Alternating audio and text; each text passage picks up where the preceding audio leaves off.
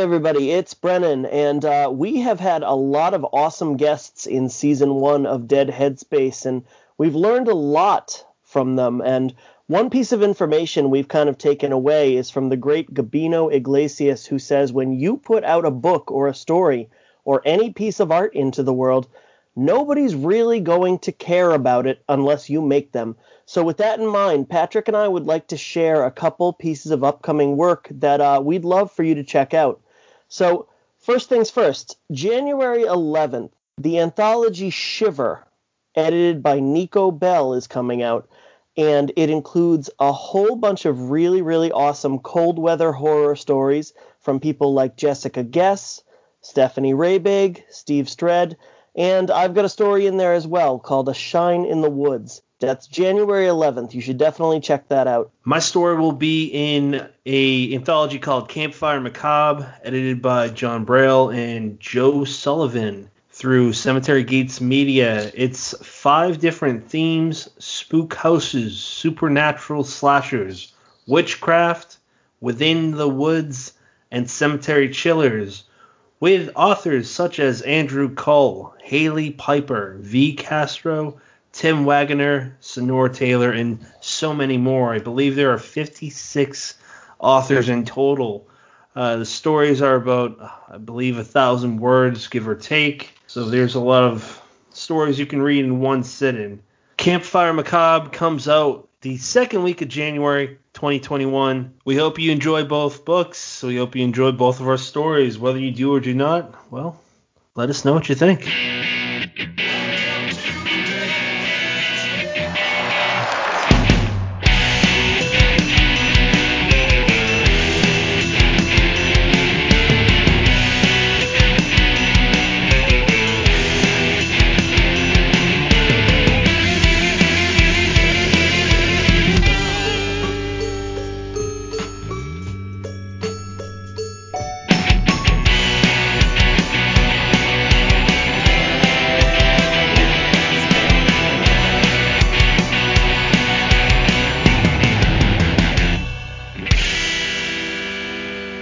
Welcome to Dead Headspace. You can find us on Apple Podcasts, Spotify, Stitcher, Gaana, and all other major platforms, which will include YouTube. That's right. You'll be able to watch your favorite episodes from Season 1, including this episode, when Season 2 launches, which will be January 18th, 2021, along with a website dedicated to our guests and other related content to the show.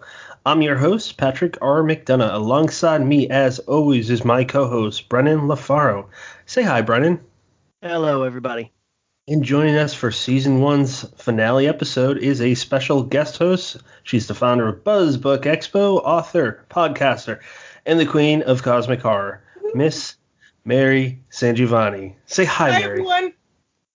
And our guest, he's an artist, filmmaker, a badass Australian author, and of a few books that we're discussing today, Where the Dead Go to Die and A Place for Sinners. Please welcome Aaron Dries. Say hi, Aaron. Hi, everybody. It's very, very nice to see you all.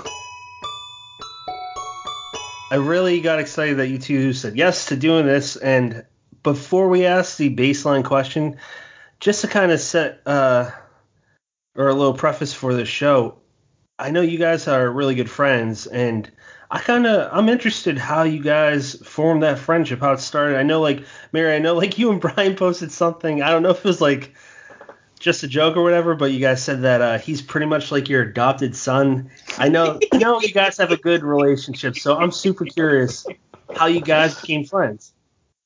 I think we met at Scares, right? I have this feeling it might have even been Nikon. I think it might have been Nikon. I think you're right. I think it was. Yeah, I was really nervous to come up and say hi, but I'm glad that I did. I'm glad you did too. We were absolutely and instantly enchanted and delighted by Aaron. And we decided we were going to adopt him and make him one of ours. Yeah, there's a surprise here. I've actually been kidnapped. I've been living in Mary's basement for all throughout 2020. I haven't got a lot of sunlight, but I know I'm loved. But we remember to feed you most of the time, so it's okay. It's a trade-off. I'm like that thing in Castle Freak. I rattle my chains. That's how you communicate now, man? You just don't know how to verbalize your commands or requests, rather? Pipe sometimes. Oh, that's that. Aaron's hungry again. Okay, let's find another stray cat to throw. So, Aaron, what got you into horror besides being a captive in Mary's basement? Oh my gosh. What got me into horror? I think that I was thinking about this before.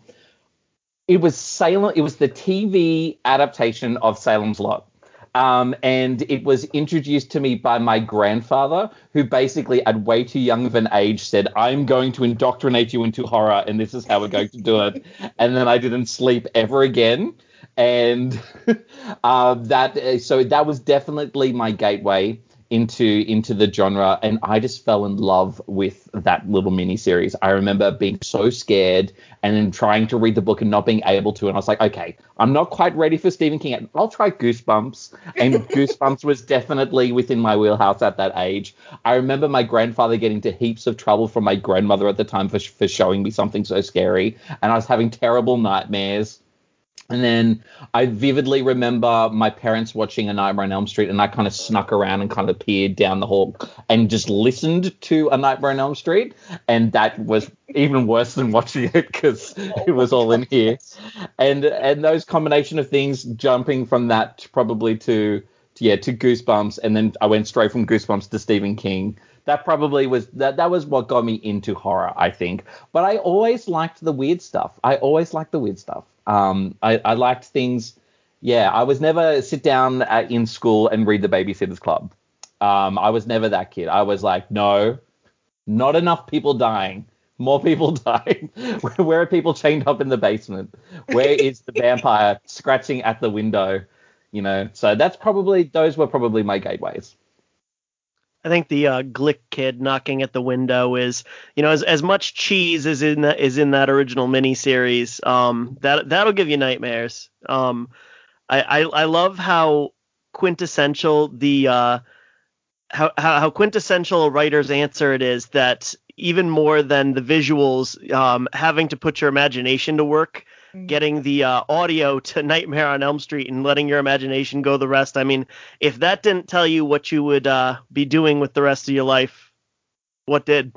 You know what? Real quick, because this reminds me of an answer by Mark Steensland. I think off the top of my head, he was the only other one to answer the audio from a horror movie was really what did it first in his conscious mind of that's the movie that did it for me, which was Rosemary's Baby at a drive-in that he was in the back of the car. He was too young to watch it, but he was still there. Oh. And he said pretty much that's what did it for him. So that's really cool. That's awesome to hear that. If I ever have kids, I want to take them to put them in the back seat of a car to a drive-in and expose them, even in audio, to movies that they should not be watching. I love the idea that approach. I'm going to take the Steensland approach to parenting, which is up there with like Chicken Soup for the Soul in terms of like self-help books, I'm pretty sure. And it's funny you should say about the audio, because there was actually a visual thing that was disassociated from movies or books as well. When I was a kid, so I was originally from a little town in Australia, and the nearest kind of decent supermarket was about, I don't know what it is in miles, but it was like 30 kilometers away. So it was quite a stretch in a straight line. And I used to go with my grandparents to go and get their groceries every week. And I'd get there and they'd go in to be adults, and they would just leave me in the gigantic mum and pop video store next door for like 2 hours. And I would just sit there. And I was really young. And I was also, it was like, because we lived so far away, we were never allowed to rent videos from there. It was like geo blocks. You know what I mean? Like, sorry, you live too far away. You can't rent from here, but you can just wander around for as long as you want. It's okay, kid. And they knew me. And I used to go in with like a notebook, and I would draw the VHS covers. And then I would go, nice. And then I'd go home and I would like write little comic strips and little books, almost like novelizations of movies that I'd never seen based on the covers. And the funny thing about this is that it's so VHS-y because none of the covers represented those movies very well anyway. And when I was old enough to see these films, the movies that I'd made up in my head were very different from what was actually being sold. But that's probably the other thing as well. I remember doing that and novelizing movies that I really loved. I remember we didn't have a VHS machine, but we like that could record off TV. But I used to have a video, like an audio recorder, that I would record movies and then play them back through headphones, and then just kind of act it out. And I don't know. It's. I think a lot of the creativity came from not being able to get everything whenever you wanted it, and so you hungered for it. You wanted it. You searched for it. And that's especially if you were a horror fan, when things were kind of like taboo. You're like, as soon as you know you can't have it, you're like, I'm going to find a way. And if I can't find a way, I'll make it up. Probably where it all came from. Your art reminds me of Stephen Gamble from Scary Stories to Read in the Dark. It's for anyone that hasn't gone to Aaron's site yet, it's aarondries.com, and we'll have that in the show notes. But it's just so cool. It's kind of like a modern version of his artwork, and I don't know, man. I mean, maybe that was the start of your adventures with this. Probably. I don't draw or paint as much as I used to. When I was younger, it was all the time. It was if I was naughty, and my parents had to put their foot down, and some people were like, you're grounded, that was fine. I was like, fine, that's okay. I get to stay inside. But if I was really naughty, they're like, we're taking away your crayons. And sometimes I deserved it, but that's all right. It set me on the straight and narrow for the rest of my life. So I'm still afraid of people taking away my crayons.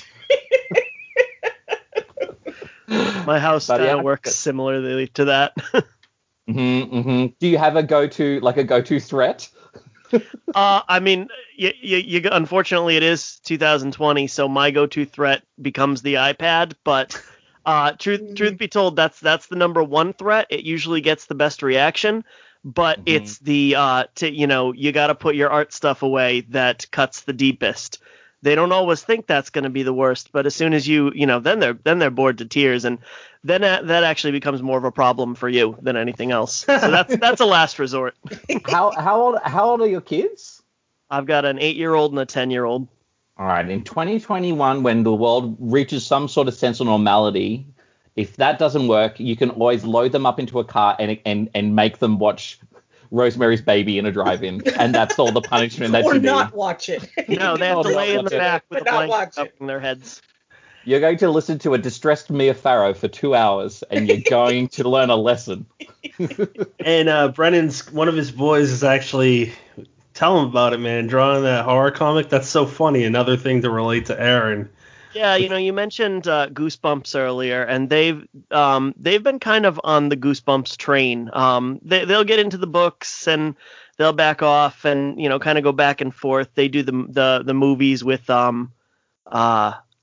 Jack Black, and he decided, my older guy, he decided he was going to write his own comic based on the God, what's the dummy's name? Anybody? Of course, yeah, Slappy. Yes. Yeah. So he made up his own. He drew his own comic cover, and then he sat down and he decided, he opened up a Google Doc. He said, I'm gonna write a book. And I thought it was so cool because he's homeschooled. He's been homeschooled for the last 3 years, and the biggest reason, he's autistic, but he's also dyslexic, and he had such trouble making any strides in reading in school, and they would put him in the small groups, but they wouldn't address the way he learned. So they were beating him over the head with the same methods, but it wasn't any more effective with 2 kids next to him rather than 20 kids next to him. And he got so frustrated, they were talking down to him. And we ended up pulling him and putting him on a dyslexic reading program. And the strides he's made in the last 3 years, to see him go from, I can't do it, I hate it, it's frustrating, and I won't even try it, to, I'm going to try and write my own book. It was, holy shit, really cool for me. And I shared a little bit of it online and got a lot of positive outreach for that and shared it with him as well. I love that. I've noticed a lot of librarians now are pushing graphic novels because it's almost like an intermediary type of reading that is not as daunting to people who find, they have. And to tell you the truth, I mean, a lot of people that I know now that grew up reading graphic novels are voracious readers. So I think it's not a bad plan, really. If it gets them to read, I say go for it.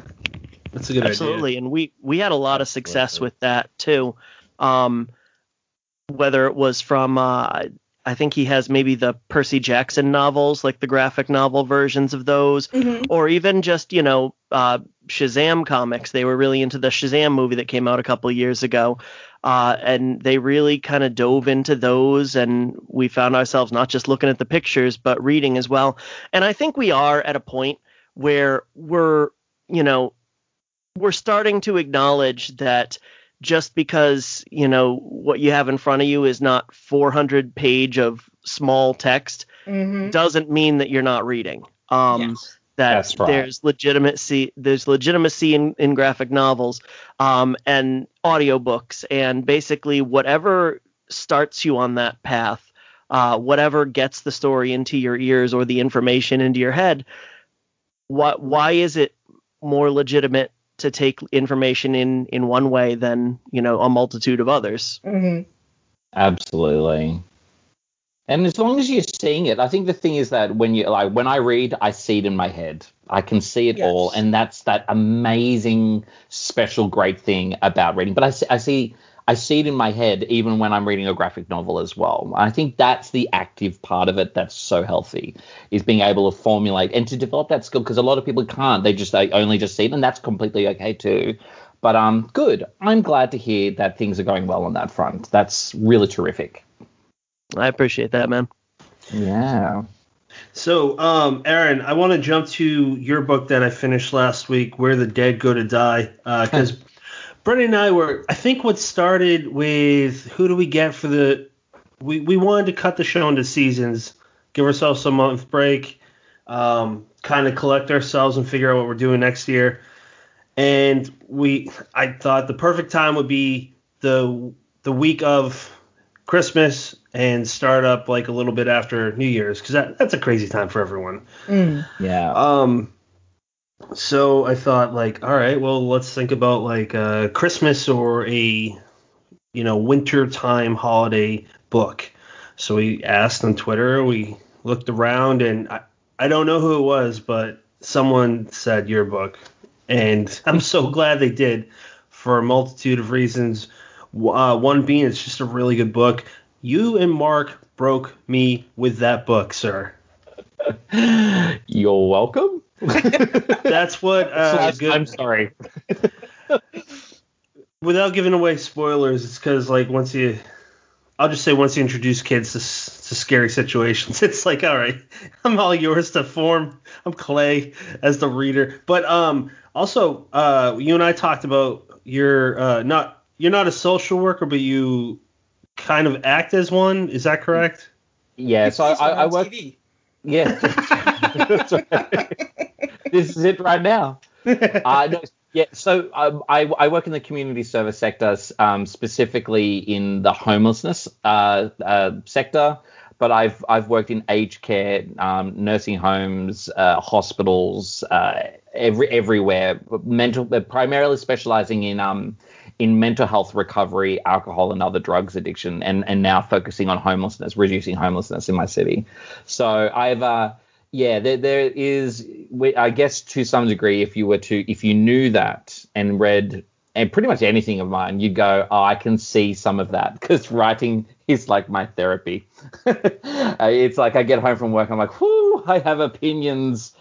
Boom, down go the fingers, and it all just kind of filters through, which is a happy kind of way to.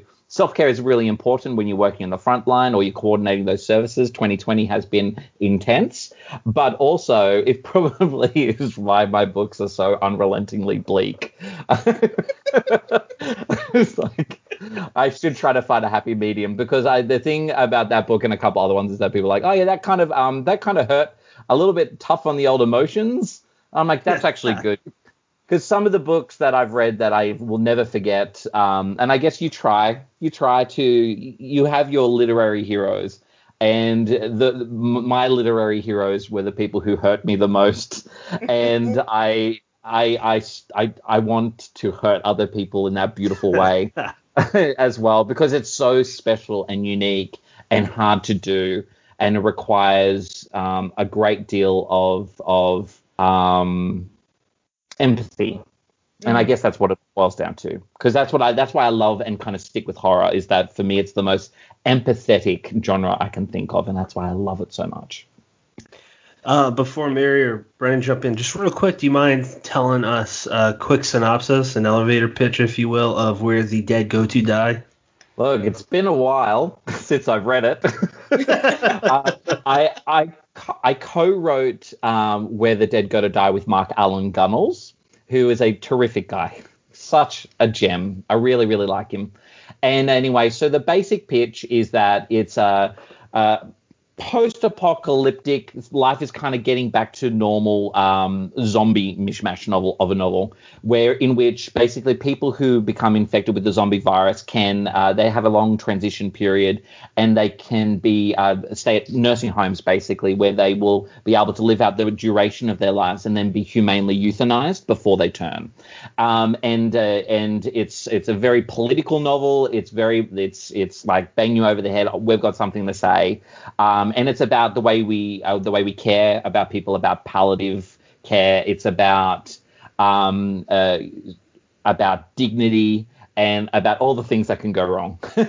And it's the story of the nurses on that ward, and basically a new mum who is there with her own baggage, who comes to work at this hospice where she's looking after these terminal people and so our zombies, we wanted to do stuff that was different, and we kind of considered the whole novel as kind of like an epilogue. And the reason I partnered up with Mark is that he writes a lot of zombie stuff, and I've never even thought of doing it, but I met him and I was so enchanted and charmed by him. I'm like, I should write a zombie novel. No, wait, we should do one together. And so and it worked out great in terms of meshing our sensibilities. But it was always kind of intended as something as like, if we were going to use the zombie story to say something, what would it be? And we just didn't see any other way than making it about the end of the end, and for it to be, and hopefully there's hope at the end, even though it's always unremittingly bleak. So it was a terrific book to write, and it was fast. We wrote it really quickly as well. So yeah, it's a bit of a roller coaster ride. It's not too long, and it does have a festive theme because it's set around Christmas time. Which is probably where this comes from. But and again, we set it at Christmas because we think of Christmas and we think of family and being able to get together. But this is on a ward where people are.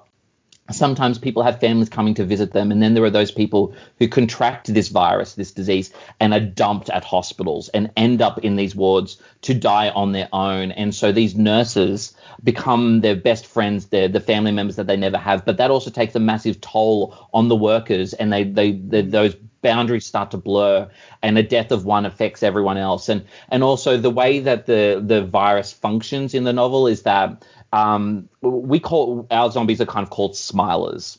And then the reason for that is that by the time you're infected with the disease to the time in which you actually pass away and become the undead, your body goes through a physical transformation that changes the way you look, or your hair falls out, or your gums recede, and so you seem to be smiling all the time. And your fingernails grow too long and need to be trimmed back. And all of this is to do with your body kind of transitioning into becoming an eating machine. And we wanted to have these people smiling all the time because it was in stark contrast. I know it sounds ridiculous to make the analogy, but when I came up with that idea, I was thinking of dolphins. Like, I was actually thinking of dolphins, because I remember reading something about people saying that dolphins always appear to be smiling, but yet they feel complex emotions like a human being or other animals as well. So they could be in agony, They could be being carved up under a knife. They could be being attacked or pursued or grieving or falling in love, but they always look like they're smiling. And so that was kind of what we kind of adopted from the animal world in terms of our zombie virus and what it manifests as. So, that's more than just an elevator pitch. Never ask me to give you an elevator pitch because I don't know how to do that. But it's a beautifully horrific concept to have written a zombie novel where you actually, elicit some empathy for the zombies, the people that are going to become the zombies, and for the people who are basically charged with taking care of people that they know they can never save. Yeah, absolutely. And because they've kind of got through to a place of normalcy in this new world where we accept that this happens and that you can control it and that the euthanizing process is done by government officials, it's done through it's not like it's a little bit like the firing squad in that you have a number of people who line up and they all pull the trigger at the same time, so nobody has to live with the guilt of having to be the executioner, except it's a little bit more twisted than that in terms of their implementation. It's almost a little bit medieval in regards to how they do it. It's a government unit that goes from each one of these hospices, and they're called the crowners, and it has to do with a device that is positioned over these people's heads just before they turn, and a number of people who are authorized to turn the key that detonates it, basically. But it also, this world is the infection has changed the world, and it has like, for example, you're not allowed to say zombies. All zombie literature has been outlawed. Anything to do with the unled, so there are all of these kind of constrictive conservatism that has kind of swelled up to crunch down the reality around it, and these hospices have become like these dirty secrets where, and realistically, when it comes to the way here in the West.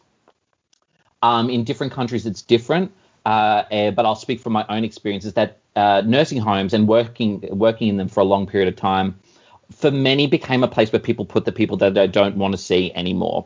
It's not like in other cultures, particularly where the elderly will move in necessarily with their families and you look after them, but there is a lot of shame there, and it's very, very painful.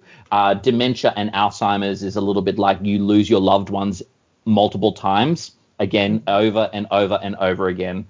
And so this was all the stuff that we were writing about. But in the novel, because that these facilities are government sanctioned, they are used as a political football in terms of whatever political powers are in charge of the day. And as a result of that, there is this kind of conservative swing that's happening through across the world, and with every facility there is a swarm of protesters out the front, which would be kind of the equivalent of your right for lifers, or people who are against a woman's choice and things like that. And so really the novel boils down to being almost nothing about zombies and completely about these nurses trying to do their job when they've got a crowd of people outside that are willing to stop them at any cost from taking what appears to be and to robbing somebody of the choice over whether or not they should live or not. So it's about euthanasia. And so it's cheery, full of Christmas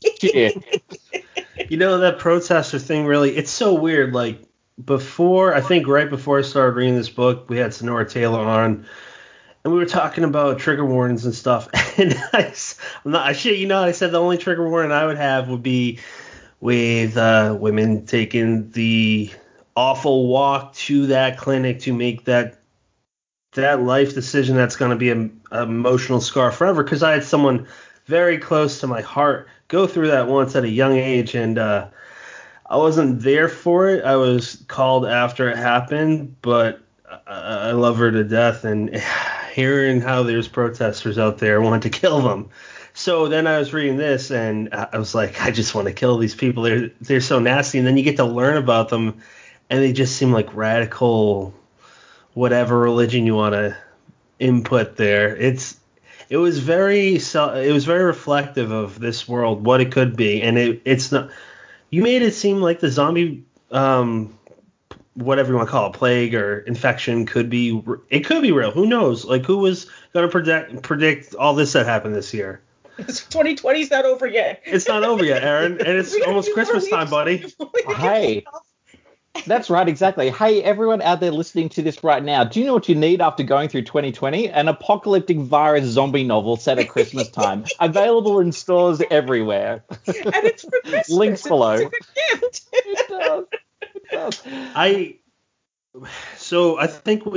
think I talked to both of you if you wanted to do the season finale like months and months. It might have been before the whole thing on, I don't know the right way to word it. So the plague, before that started, I didn't know this would be the book. It's weird how things work out.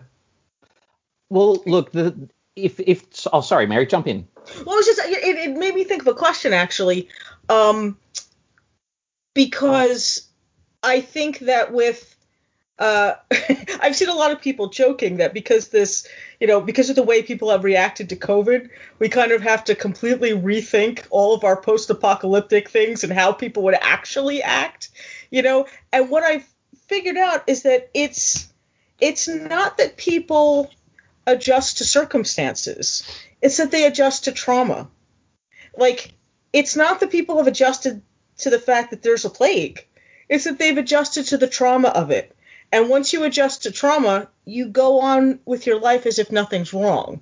I mean, they've seen that. I mean, you've probably seen it in your work, right? That this is like a defense mechanism of human beings. And I think it's kind of, it sounds to me like that's what the book addresses too, is that this idea that it's not really that we've adjusted to what's happening. We've adjusted to the trauma of what's happening. And that is not always, while it's a biological necessity, it doesn't always seem like a good thing, because you're not making it any safer. You're just glossing over it, Absolutely. And look, when there's great adversary of any kind, you kind of do see a line in the sand, which is either self-defense and which is exactly what you're talking about. But you also do, and then you see people who absolutely crumble, and that's completely normal. It should never be stigmatized either. But you also do see great resiliency, and you see great strength that can emerge from this, and great kindness that comes with this too. And so, even though my fiction in particular, and this book or generally, is that it can be very much leaned towards the extreme or to the melancholic, I'm actually all about hope. And in the same way that, I read, like, Jack Ketchum's The Girl Next Door, and yes, it's like the most distressing and disturbing thing I've ever read, I sense great hope and empathy in that book, because there is the hope that you can get through this. And whilst your scars may toughen up and scab over, you won't forget them. That main character will never forget them, but will also never allow himself to be silent again. So it's I guess that taps into that too. But trauma is a fascinating thing to explore in the horror genre in particular for this exact reason. And there's no better time for us to reflect about what we're going through and what everyone else is going through than after the year that is. And who knows what fiction will emerge from this time as well, across in this genre or many other genres as well. Like who knows what's around the corner. 2020 has told us anything can happen. I've seen your work described as extreme psychological horror, which just sounds so delightful, because I tend to I don't like a lot. I should say there's certain extreme horror tropes, if that's the right thing, that cease to be entertaining and become sort of traumatizing for me. So I tend to avoid them in my entertainment.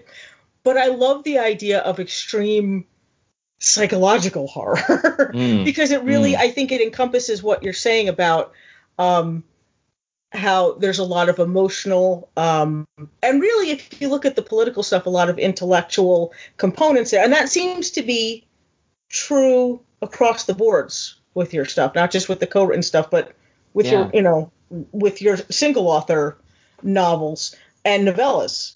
And I was leading to a question, and it was going to be brilliant. I can't remember what it is. Maybe I just wanted to tell you how awesome the idea of extreme psychological horror sounds, though, because I like that idea. I think that would be... I know what I was going to say. I know what I was going to ask. Do you find it easier or more difficult, or maybe it doesn't make a difference either way, to maintain that hope in the face of extreme horror when you're writing it?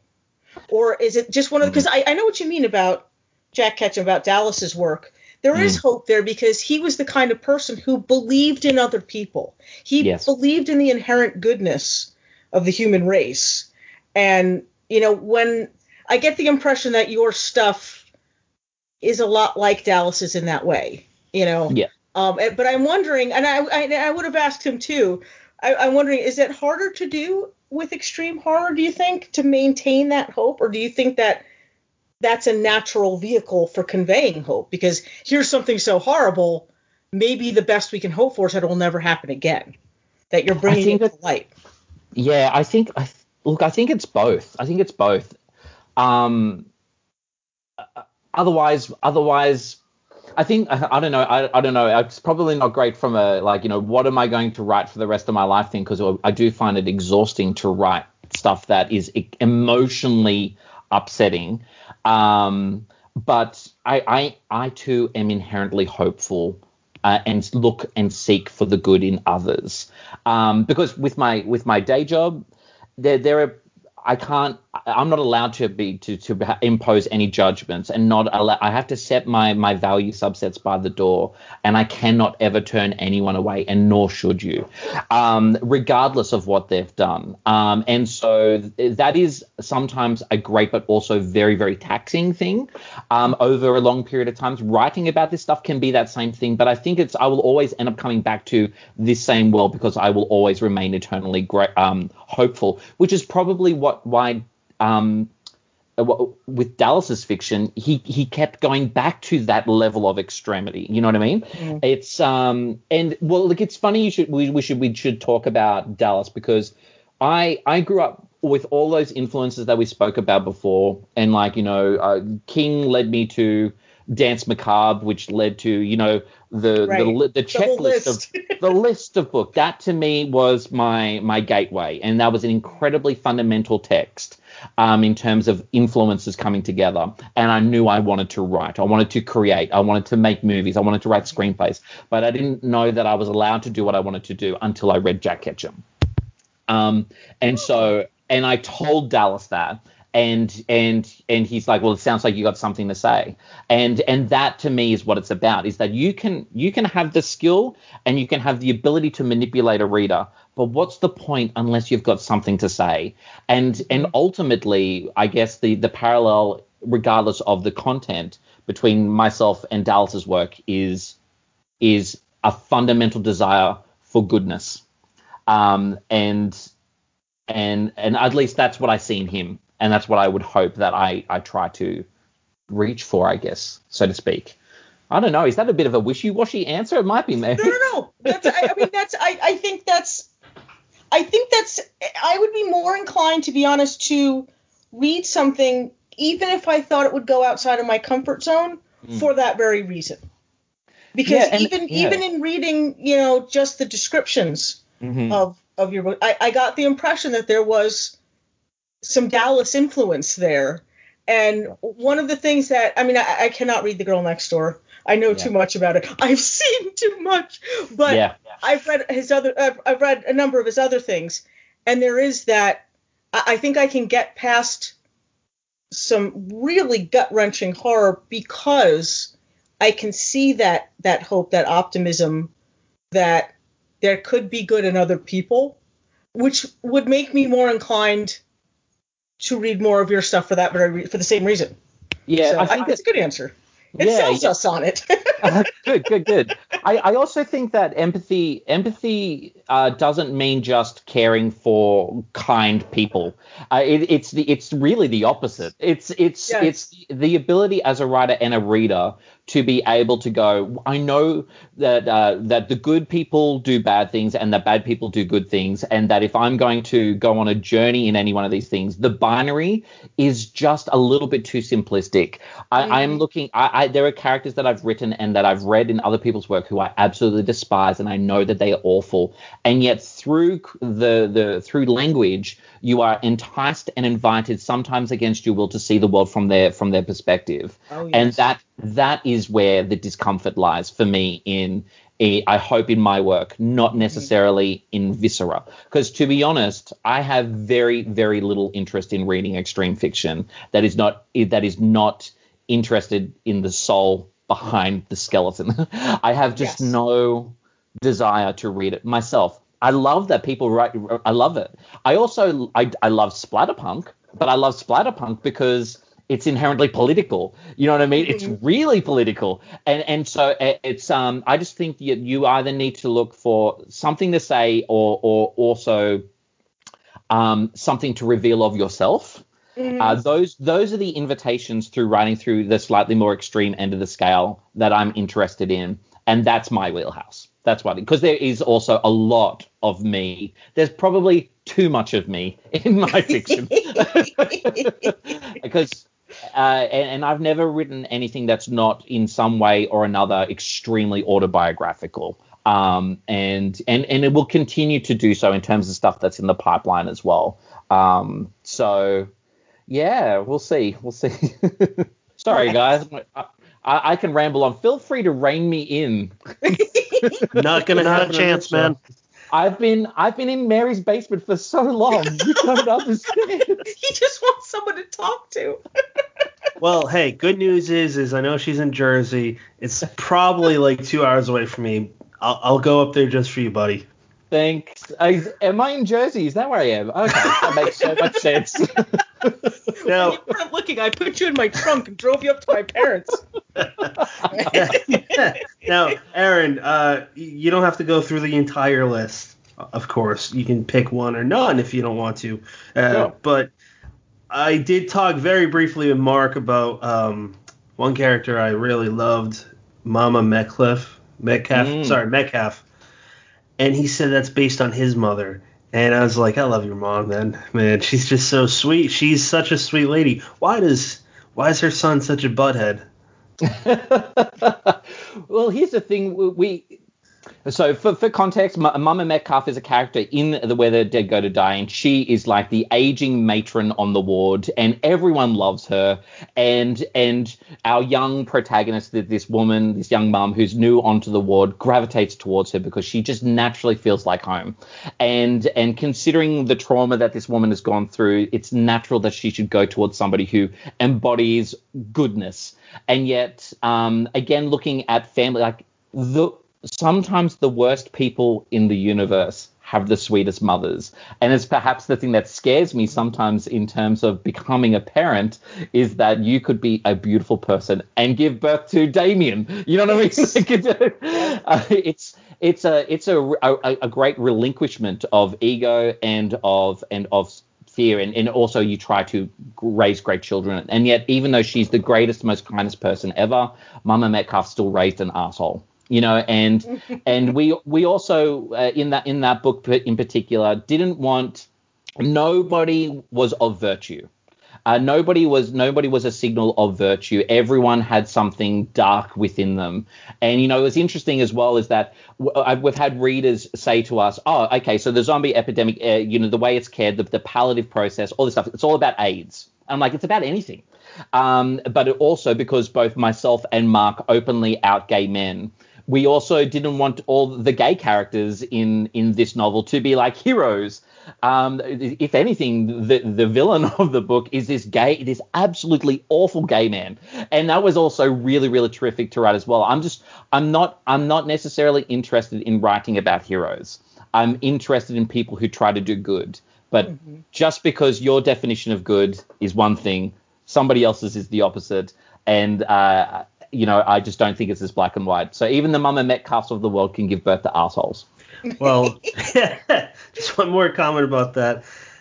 I see it brought up sometimes how, and I'm not going to get specific because I don't even remember the exact quote, but it's like this group of people, it's always white guys. So let's just say straight white guys shouldn't write this character. They're good points. I mean, a lot of the times, not everyone, but there are typically when it's done poorly, it's white straight dudes that are really cliche in their characters for anyone that's not a white straight dude. I think they could read a book like by you for example, by this specific book and say, this is how you do it. This is how you do it the right way. Everyone's just a person. Some are assholes, some are nice, some are in between. So, I mean, I'm really making this comment for people that are maybe new writers, which is why I mostly say things that like you or Mary or Brennan may know, but you never know who's listening. Could be a new writer that's like, I need some tips, because I often hear stuff from you, Mary, on Brian the horror show. When you guys had that on, I would hear things that you would say, and I'd be like, huh, that was obvious. Never thought of it. So that's why. I always thought that a big part of when they say write what you know, one of the jobs that you have as a writer then is to go know more stuff. Absolutely. Go experience different peoples with different viewpoints and different ideas, and whether you agree with them or not, in the end, it doesn't really matter. If you can understand that people have these views and why, then you can write those kinds of characters without ending up writing cliched type people. You could write a much broader spectrum of people and believable people. I couldn't agree more. Yeah, I think that the books and also the people that I meet who probably I'm like, we're probably not going to be mates, are people who I don't know how to describe it. I write is a reflection of the actual world that I live in. I don't just associate with white dudes. My partner is not white. I'm not just settled into my own little town that I was referring to at the beginning, 30 kilometers from the nearest supermarket. That's not me. I live to travel. I also am far less interested in talking to people than I am in listening to people. You know what I mean? And I find that often just listening is the greatest tool you could ever have in terms of writing respectfully. Because if you don't live respectfully, chances are you won't write respectfully. And I think that kind of taps in massively into what Mary says. The world is big, exciting, and great and different. And it is there for us to explore and to learn from constantly. And if you write anything definitive, you're lost. You know what I mean? Yeah. I wouldn't even write definitively about myself because I don't even know myself. I'm still learning and changing every day. Wow. Absolutely. I agree 100%. Brendan, take over, man. I'm just reflecting on that. That is well said. Ruminate, sir. So what you're saying is that I shouldn't write every story about a writer who lives in Maine? That's the thing. If that is, if that's the story that you have to tell, that's okay. And I think that's one of the things that people misunderstand. And I can't speak for anybody else, but for me personally, a lot of those straight white guy stories were the stories I grew up on that made me want to be a writer. I think it's just a matter of, understanding that there's, because it's a business and you want to be commercially successful. So of course you want to be able, but if you can write a story that is from a viewpoint unlike, say, the readers or unlike somebody else's and still make it relatable, then that's the commerciality of the fiction that you're looking for. And I personally, after a while, you get tired of hearing the same story over and over. It doesn't mean those stories shouldn't be told. It just means that they're so much more enjoyable, I think, in a cornucopia, if you will, of different viewpoints in horror. I think that's what makes this genre exciting, is that horror is such an individualistic thing and sometimes such a subjective thing that why wouldn't we want multiple viewpoints of what makes something scary, especially if it's done well enough to scare us, even about situations that we can't maybe superficially relate to, Well, that's why cosmic horror is so exciting. That's you know what I mean? Yes. And yes. I think that's a really great. Again, link below to Mary's work. It's woohoo. That's. I remember somebody talking about, and it probably was some guy who lives in Maine, who was talking about in terms of like science fiction or fantasy, but being far more interested in the blue collar plumber on the spaceship, who is the cipher through which we see the end of the world. And I think that it's about that relatability that opens doorways, but not all doorways are square. And that's I think just the difference. And that's the perspective that enriches my library. That's all it boils down to. And for me, you can be the straight white guy and still be curious. And there's still something for me to find in your work. It's curiosity in our neighbors and in ourselves that is really attractive as well too. Yeah. It's like the Shire. They only have circular doors, I think. So. Yeah. My New Zealand brethren, all those circular doors. I recently rewatched the entire Peter Jackson. Was it the 4K one? I haven't got the 4K, but I probably will, and I'll watch it next Christmas. Maybe. It was just really fun, super fun. I also bawled my eyes out. I just love Samwise. I think Samwise is just like the bomb. He's the real hero. He's the real hero. Yeah, when he really picks up. Seriously, without him, Frodo will die to Shelob or the orcs. Or there's so many times Frodo was just a mess. Yeah, exactly. When he picks up, he's like, I can't carry the ring, but I can carry you. I lose it every time. I just absolutely, I'm like, I want to be Sam. I need a Sam. Where's my Sam? It's just so great. It's beautiful. And the book is terrific. It's been years, and I really want to dive back into it.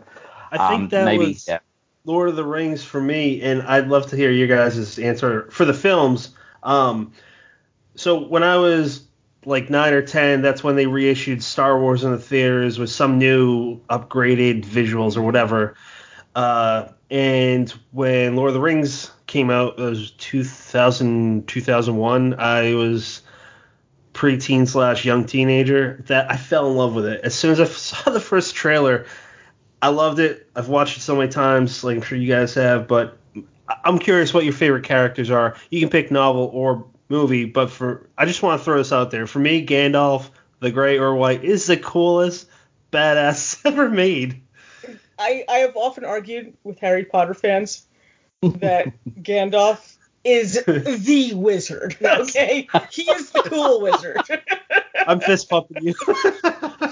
And Arwen, Aragorn, even Boromir. Sean Bean's character was kind of a dick, but I love Sean Bean in everything he's in, even though they keep killing him off. But Game of Thrones, he had it worse, I think. They actually have memes online about trying to find movies that Sean Bean is not killed off in. So would Gandalf be your answer too, Mary? Well, I'd say Gandalf. Well, probably Gandalf. In the book, definitely Gandalf and Legolas. I'm a sucker for the elves. I always said they're my people. I'm all for the elves. And Legolas is just adorable. And Arwen, because I feel like, girl power, go us. And Aragorn, because I think Aragorn is the kind of, he's the kind of guy that, well, that like girls like me are always into, but there's something to be said about a guy who basically gives up everything because he thinks he's just not good enough to do it, and yet every opportunity proves that he is, and just doesn't see it. It's like it is like the ultimate like frustration of those kinds of guys. It's like, no, you're really a good person and it's okay. But one of the things I liked about the movies, aside from the fact that they're absolutely beautiful to look at, is that, and it had come up recently in a class I was teaching about fantasy, how when you have this epic sweeping thing with a cast of hundreds and hundreds of characters, how you keep them all straight. And I mean, Tolkien's basic, idea was that he grouped them into races, different kinds of, species on this planet that had their own cultures and their own language and their own quirks about other cultures and languages, and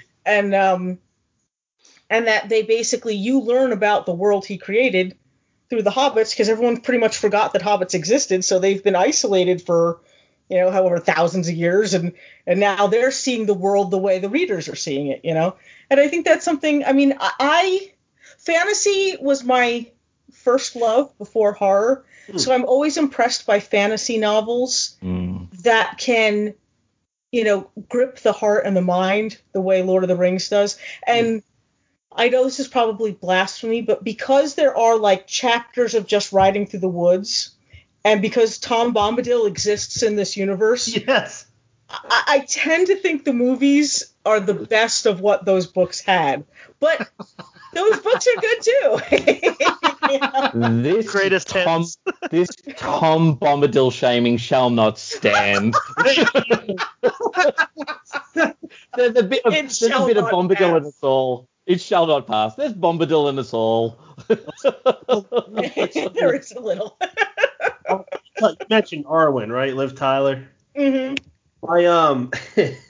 So Steven Tyler's from Massachusetts. His daughter went to, I forget the college, but my friend used to live at the college that she would jog by, and he said, it's a quick story, there's no good ending, but basically he said every day I saw her jog by, I would just be like mesmerized, not necessarily checking out her because she's beautiful, but like, it's Liv Tyler. It's Steven Tyler's like one of the coolest rock and rollers ever.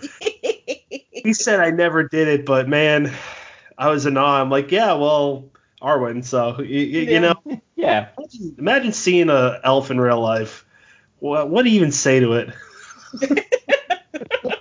Hey. I'm just waffling. Who's your favorite character? Tom Bombadil? Me.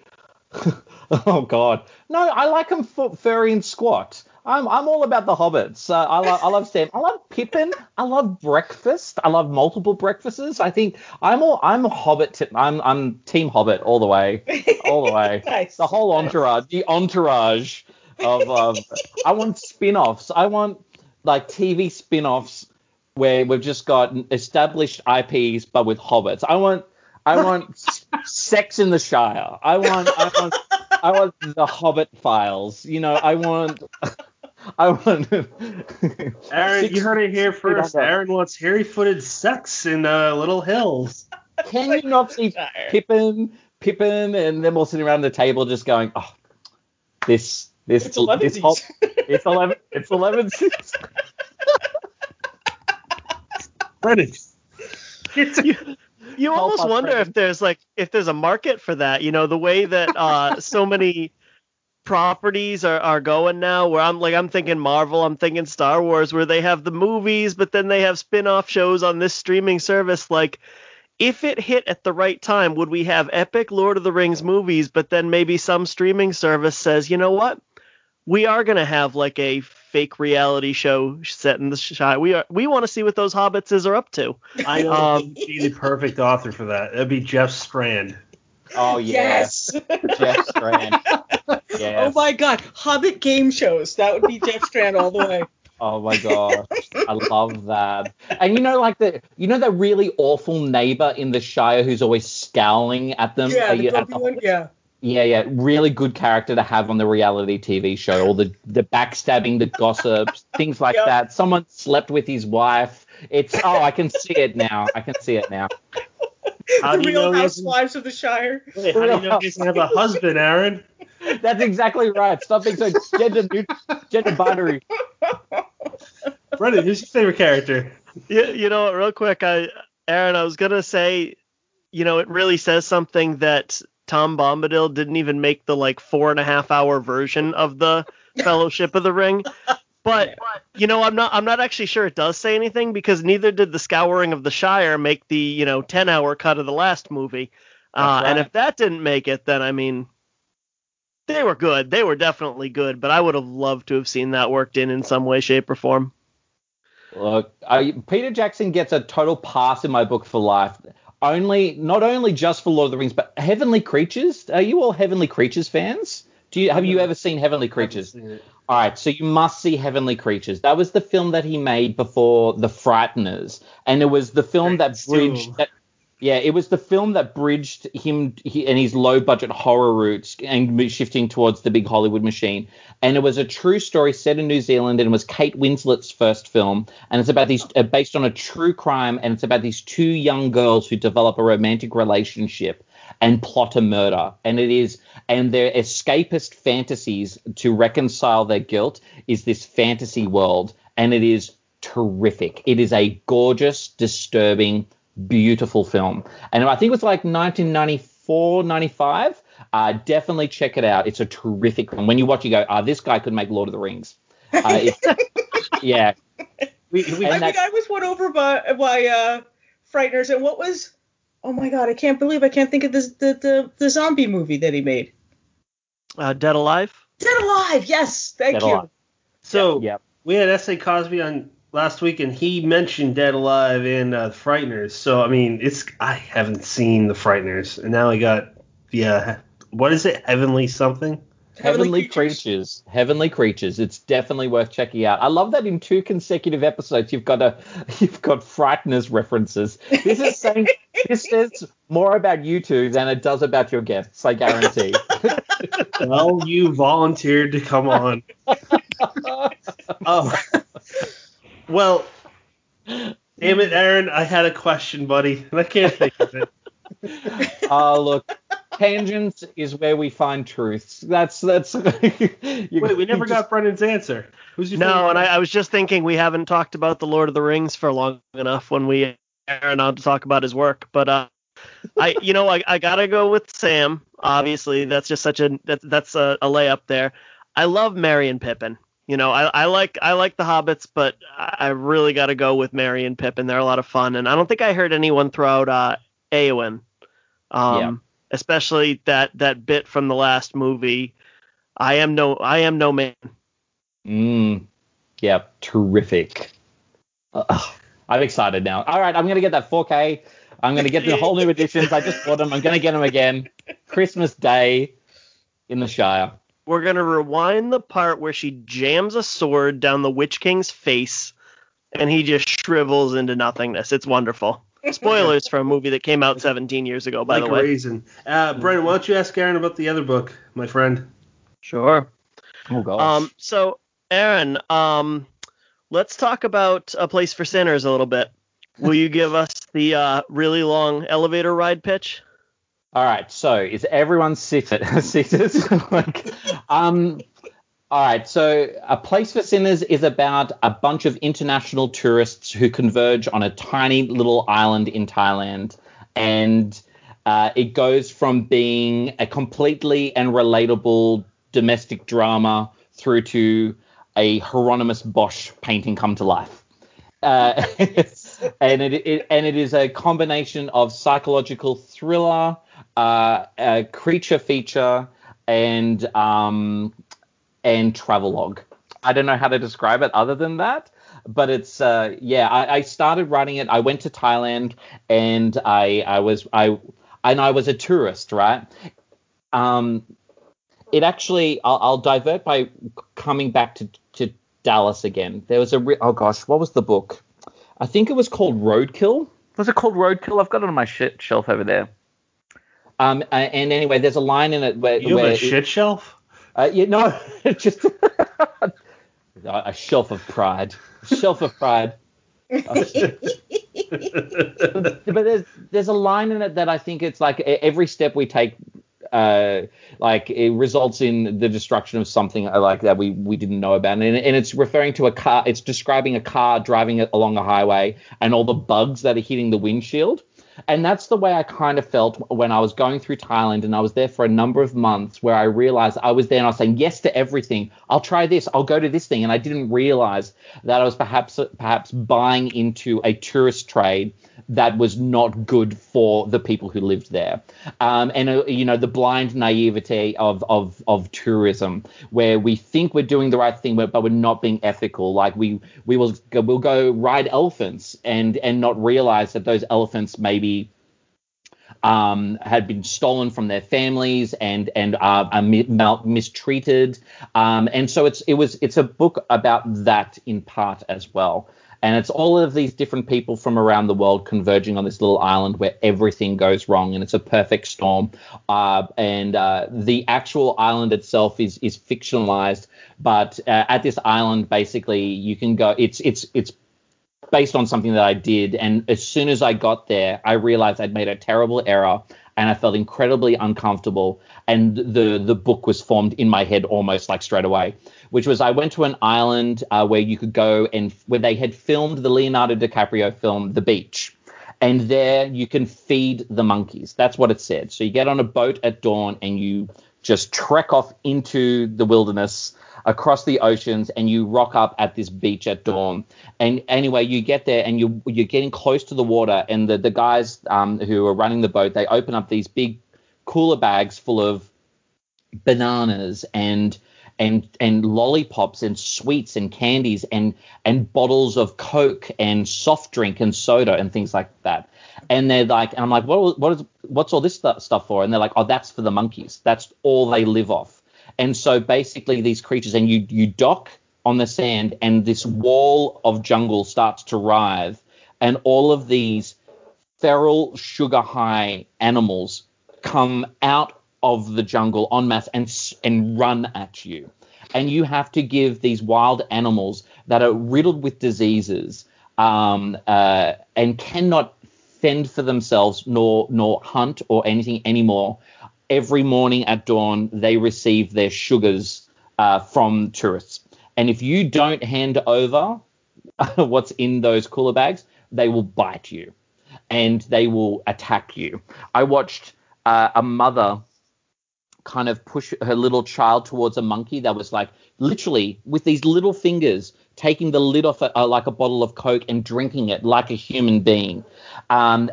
She was pushing a child there to get a photo, and they got too close, and this monkey just bit this like 8-year-old kid on the neck.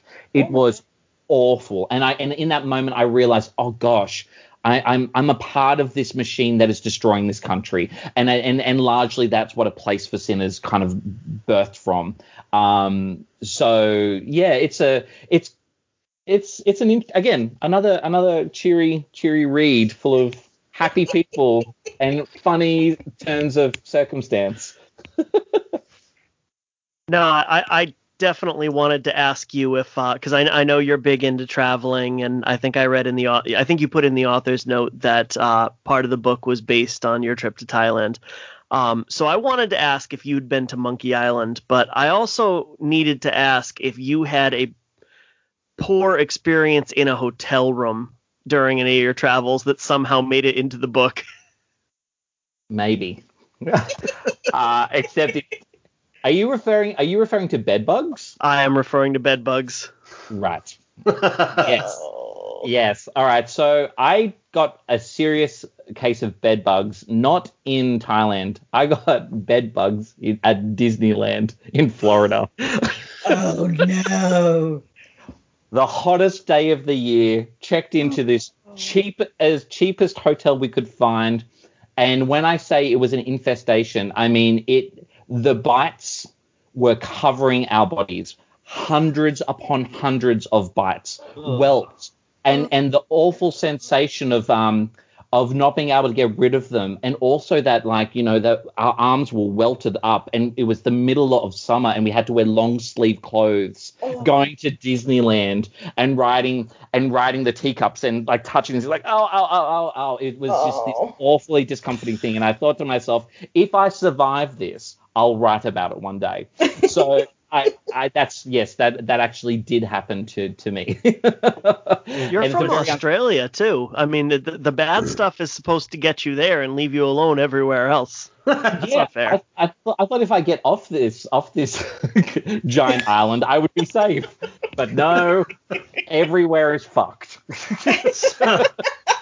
So you're originally from Australia, unlike Mr. Alan Baxter and who's the other one? Andy Cull. Yep, I am born and raised here. Born, raised here, and unable to escape, except in New Jersey. Apparently. This is true. You want to know the meaning of not being able to escape? That is a quality padlock. Yeah, Right. yeah. But look, yeah, no, a lot of that stuff is real, and then there is, of course, elements that are completely, thank goodness, have never ever happened to me, because that is a particularly gruesome and really, it's designed to upset and to provoke thought. It's very surreal. It's a very cerebral read. There are moments where I don't want you to know what's real and what's not, and it's it's a bit on the brutal side in terms of that particular read. Well, if it's a Had a lot of fun. compliment, there were moments where I didn't know what was real and what was not. So, if that's what you were going for, you pulled it off. Yeah, there was. I love ambiguity, and I feel as though sometimes when you're writing, it's so funny. The idea, people talk to me, they're like, that's just a pretty full on book. And I'm like, I actually think it's kind of funny, but it also kind of touching in certain aspects. But for me, it's a thing. If you're going to write kind of big, bold, and crazy, sometimes you lose ambiguity along the way. And for me, I really wanted to write that. I wanted everything to be to toe that line. And I really was influenced by art when I was kind of writing that book. I remember going through pages and looking at, like I was saying, Hieronymus Bosch was a big one. And I'm like, how on earth? And I looked at these paintings where you can see all these little creatures like eating one another, having sex with one another, feeding off one another, splitting open their stomachs in waiting for biblical cosmic gods to come down and to save them, or at least to put them out of their misery. And I'm like, how do I write that and make it seem like something that could actually happen? And that was my aim. But again, in the exact same way when we're talking about the prior book, I'm just not interested in gore. I have no interest in it. I am only interested in the individual people and their stories and their backgrounds and what makes them wonderful, flawed human beings. Because here's the thing, you can rip open the splatter, but if you feel nothing, then it's just not my cup of tea. That's the way I kind of put it. Doesn't mean it's not without value. It's just not my cup of tea. Right. I agree. And I got bed bugs. And it was as bad as I describe it in the book. Because you're also far away from home. Yeah, accessing medical, support is very different when you're traveling, and you've got like insurance claims that you need to get. And it certainly doesn't deter me. I've been in situations when it comes to travel, and I've done a lot. Like, I don't have children, but for me, my expressions of creativity, influence, and the way I learn is through travel, meeting people, and creative stuff. So for me, it's an incredibly important part of my life. And to go through 2020 without being able to go overseas and see people that I know and love, and to also go to crazy places, that's where the isolation crunch does kind of kick in. But I've been in some pretty dicey, hairy situations when it comes to my international travel exploits. And as dangerous and sometimes upsetting as some of those acute kind of situations were, I'll never stop. I'll never stop until they don't let me. Good. And the mind of a writer, man, always goes, well, like you said, if I survive this, I'll write about it. Yeah, that's right. That's right. Oh, God. Like someone today asked me about, like, where I work, wastewater treatment plant in Atlantic City. And I was like, the things you see and smell under the, where people normally don't walk, it is ripe for the picking for a writer of horror. Absolutely. And I'm sure you all feel the same way when it comes to the stuff that you read and the stuff that we write about, as well, as that there is a story everywhere. There's a story behind every door. And my first novel, House of Sighs, was literally stemmed from that type of stuff, wondering what on earth happened behind that door. And apologies to yourselves or anyone who may be listening who has heard this story before, but I used to, when I was going through university, I was paying my bills by being a pizza boy. And I was delivering pizzas all around town. And anyway, there was this one lady, and she had 2 kids, and they were on this property, and I used to deliver pizzas to them every Friday night. They were just, and they became this kind of background constant figures in my life on the periphery, that they knew me, I knew them. Every Friday they got vegetarian pizzas, and that was always kind of fun, like a little insight when I was thinking, like, it's a treat, but it's also slightly trying to be health conscious and things like that. And then all of a sudden the delivery stopped. She killed her children and shot herself.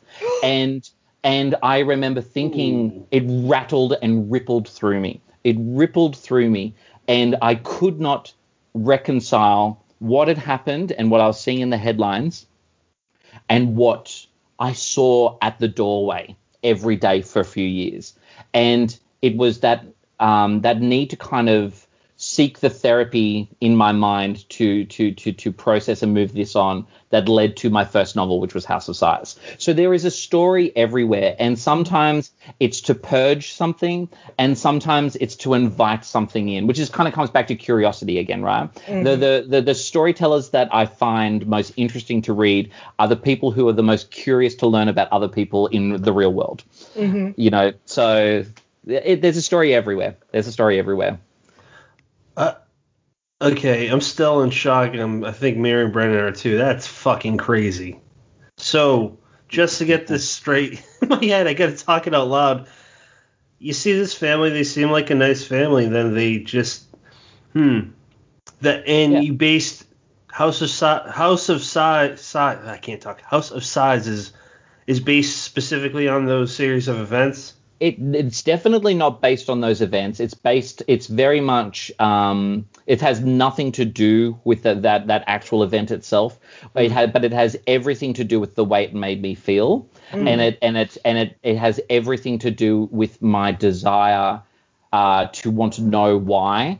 And it has everything to do with the fact that I had to let it go because you just will never know. And because when you look at what inspired that story and what the book is about, the book is literally about a bus driver at the end of her tether who kidnaps all of her passengers at gunpoint and takes them home to become her new family. And it's told from the perspective of the passengers who are going through all those emotions that I wanted to do, only less stressful. And them trying to understand why, how, and what led to this person being at that point in their life.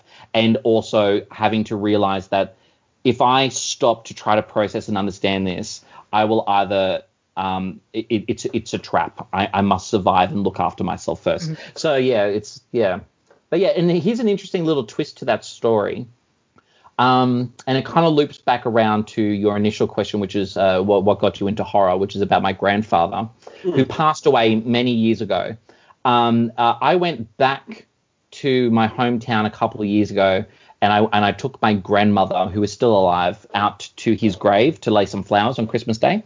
And anyway, we were sitting there, and I kind of like helped, and I sat with my nan for a bit, and then I got up and I just went for a walk around, and the headstone that backs onto my grandfather's headstone is that woman. Really? Whoa! Holy shit! Yeah. I had no idea. I'm just curious if they passed around the same time. Otherwise, how else would that have? That's still creepy. It would have been around about the same time. It would have been around the same time. And I hope this isn't an insensitive question, but are her children buried near her? Yeah, they were. Yeah? They were. Yeah, they were buried near her, which is in and of itself so peculiar. So peculiar. Right. Yeah. Now, this is why would that be? What who was there? No one else. Like it's when you think of like tragedies that happen in families and the parents may pass and children are passed on to other family members, even in death, is there nowhere else? Do you know what I mean? Right. That's what I would find, especially, I mean, if I were a surviving family member, it's almost like, no, you had your chance. You don't get to be near them now, Yeah. But one of the things about those kinds of stories that because I think one of the reasons I'm not more popular at parties is because I have this fascination for true crime and for the forensic psychology that goes behind understanding people that commit these, these violent crimes. And in almost every respect, they say that the most frustrating thing is that you can ask them point blank and they could be as honest with you as they are humanly capable of, but they will never be able to give you a reason why that justifies it or even makes any sense. I mean, they may have had in their own internal logic, a reason, but it will never be a good one. It'll never be good enough to justify what they did. And that is, we have to accept that. Mm-hmm. We have to let it go. And because it doesn't matter if we're looking at somebody who did something awful or if something awful has happened to us. Mm-hmm. The first thing we'll ask, whether it's somebody or if it's the cosmic elders coming down, we will ask, why me? Why this? Why? And we can't answer that either.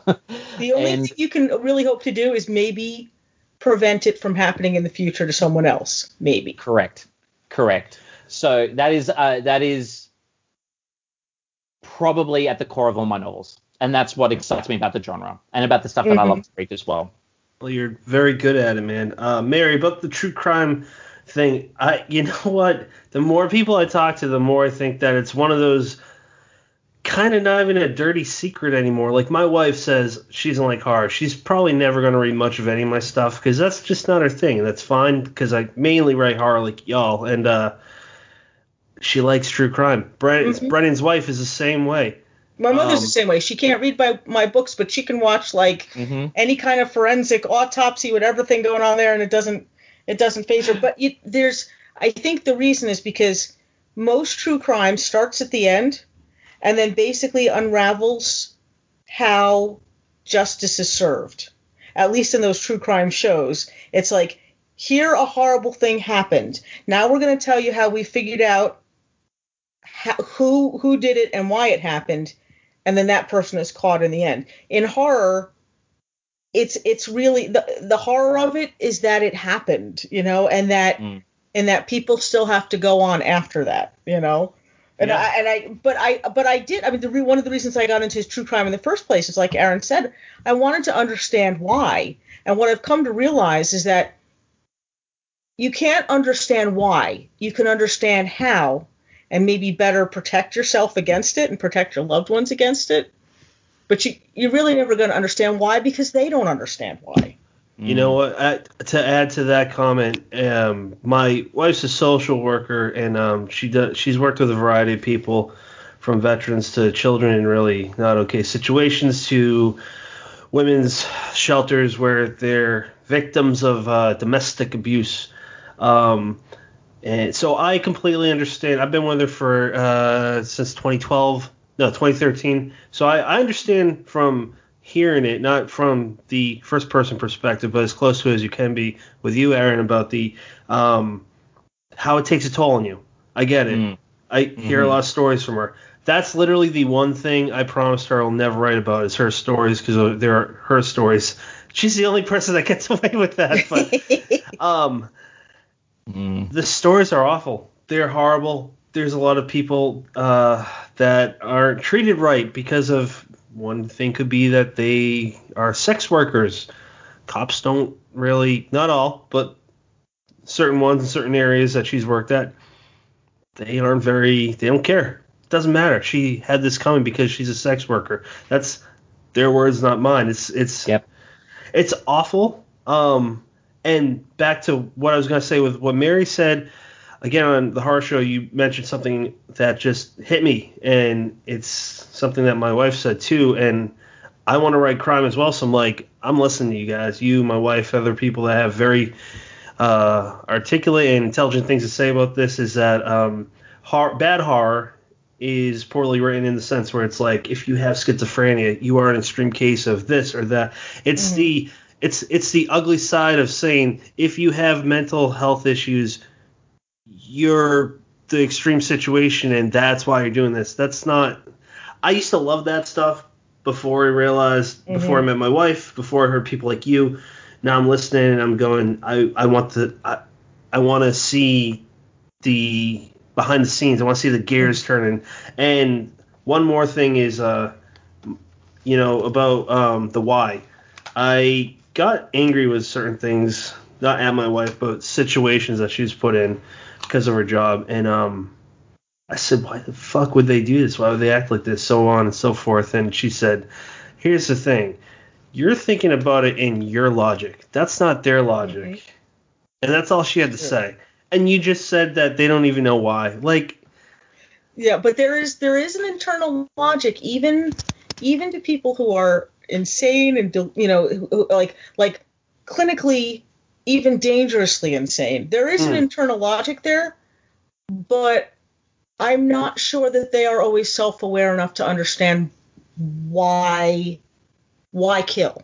They can give you sort of a superficial reason, like, well, it makes me feel good, right? Or I did it because I was afraid. Or a lot of times they make something up that makes them feel better to use as an excuse, But it's never going to be a why that makes the victims' families feel better, There's a really terrific book called Who Killed My Daughter by Lois Duncan. And now Lois Duncan was primarily known as a writer of teen horror fiction. Mm-hmm. She wrote I Know What You Did Last Summer, Stranger Without a Face. She was incredibly popular through like the late 1970s all the way through. And anyway, her daughter was actually murdered, and that book is essentially started off as her diary entries to get her through it, and ended up being the Lois Duncan chucking on her detective hat, saying nobody can tell me why, how, or who did it, and who cares enough, and is going on a journey to try to figure it out. But what emerges from it is this incredibly heartbreaking realization as a reader, where you're watching this really beautiful person dig herself into a hole that she has no hope of getting out of. And it becomes less about the crime itself and more about what grief can do. And to the best of my knowledge, Lois Duncan never got over it. And there was never the answer. And that book where she searches, she's breaking into places. I'm like, and you're just thinking to yourself, oh my gosh, somebody please help Lois Duncan right now. Help this woman. Because also you could see that it was thwarting her sense of right and wrong, and she had possibly no objectivity when writing that book. But when you look at it as something that's 20 years after the fact, it's this it's the toll of the why come to life. And it's a tough read, but it's an incredible book. If anyone feels like, again, another cheery read for Christmas. Who Killed My Daughter? It's powerful stuff. I just wrote that down. I've never heard of that book before. I think it's a little book that time has forgotten, which is weird because Lois Duncan's actual teen fiction is still in print after all these years. Yeah. She's a gem. I love reading her stuff. She's, I think, one of the first, now that I think about it, without realizing it, she's probably one of the first horror writers I ever read. Because as a probably a preteen, maybe even younger, I remember reading a lot of Lois Duncan stuff and being like, wow, this is pretty dark for kids. But it is. I mean, there's and a number of things have been made into movies. Yes. That she's written. She did a terrific book called Killing Mr. Griffin. Yes. My God, that was the first book I ever read. Yes. Oh my gosh, I read that when I was really young, and I was like, holy crap. Right? Really great YA. I almost forgot about that book. Wow. I think that was one they did a movie for, but they changed the teacher's name. What? Mrs. Tingle, maybe. They changed it to Mrs. Tingle? Yeah. But that was a hell of a book. I remember that one. Yeah.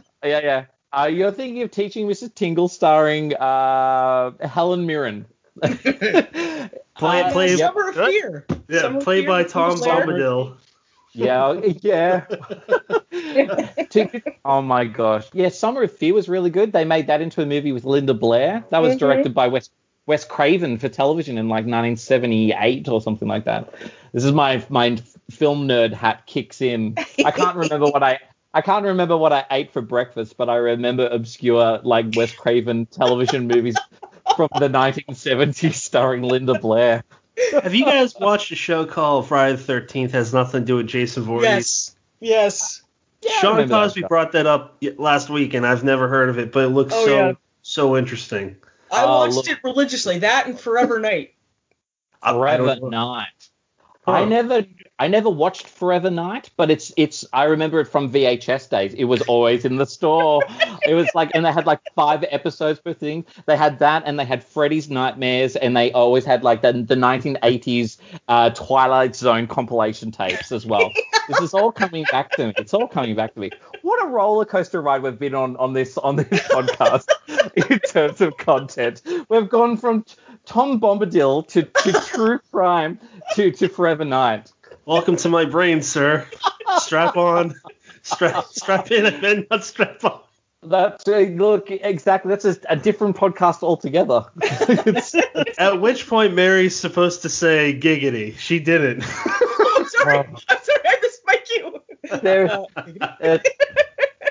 at this rate, there could be plenty more opportunities to go.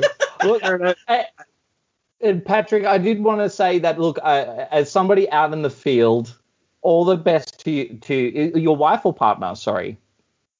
Oh, she's my wife. Yeah, your wife. All the best to your wife. It's a hard line of work, and it's interesting in terms of being able to do it. You have to build up a wall. You have to be able to compartmentalize, and you have to do all of those things. But that stuff isn't easy. It can become second nature, but also the wall can become an issue as well over time. Her father said I'm her biggest project. That's love. That's love. I have a good relationship with him. Yeah, I saw. So Atlantic City, if you've been there, there's lots of weird things that happen there.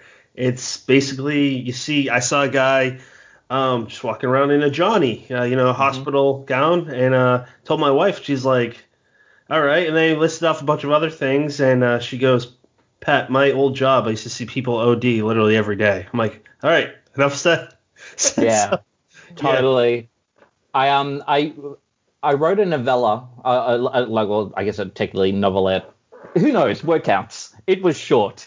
It was called Damage Incorporated, and it was published in Shock Totem, and it's the lead story in an upcoming short story collection that's coming out in 2022. And it's called Damage Incorporated, and it's literally probably, again, the most autobiographical thing I've ever written. It's all about that kind of ability to compartmentalize things working as a frontline social worker, but it's literally probably reflective of where I was about a year and a half ago when I was at a point where what barrier that I put up between what I had to do and how to do it, considering the very vulnerable people I was working with, was starting to break as a result of burnout. And their trauma was definitely seeping through, and I was absorbing some of that vicarious trauma, and it was having a massive effect on my ability to sleep, function, and ultimately be fit to do my job. And so I realized I needed to shift away from the front line for a little bit. But that was the kind of where I was at. But the story itself that it grew into was Damage Incorporated, and it's about social workers who are sent into people's homes in costumes to act out dead people so that family members have an opportunity to say goodbye to their loved ones that they never got in real life. Whoa. And about the woman who goes in and does it a little too well and the family don't let her leave. And so that was all about how identity blurs when you have to give of yourself professionally and what's left behind when you get home. It's funny, my partner jokes to me sometimes where we'll go out for dinner and they'll bring bread, they'll bring our drinks out to the table and they didn't bring the bread, and I'm like, oh, they didn't bring the bread, and he's like, just ask them. I'm like, I don't want to hurt their feelings. And he's like, Aaron, you know what you do for a job? You do the shit you've seen, and you're afraid to ask for bread. You know what I mean? And I'm like, and I guess it's a case of our resiliency is a jug. And at that time in my life, and it's certainly reflective in that story, I tipped too much and I'd left nothing for me. And that's something for people who are working at the front lines, and especially in 2020, that you need to make sure that it's 50-50 all the time. So hats off to your wife, because it takes a certain type of person to be able to figure out the balance and to be able to and often have a sense of humor about it too.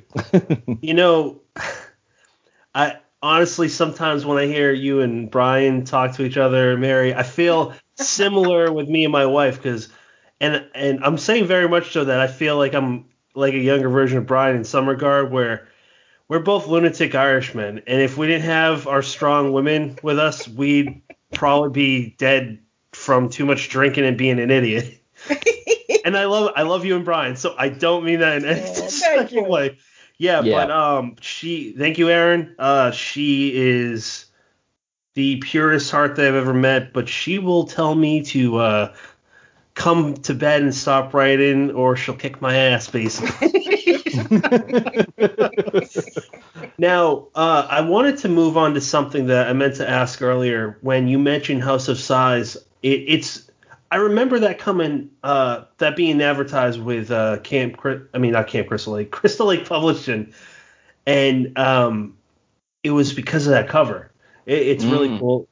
Just real quick, if you're listening to this, want to pause it, Google House of Size by Aaron Dries. It's a beautiful color. It's a beautiful collage of colors. It's really neat how they make the house basically the upper half of the face. And I was curious, what's your experience working with Joe? Because me and Brian talked with him. I've known Joe for quite a few years. I don't know one person that does not like him. I love Joe.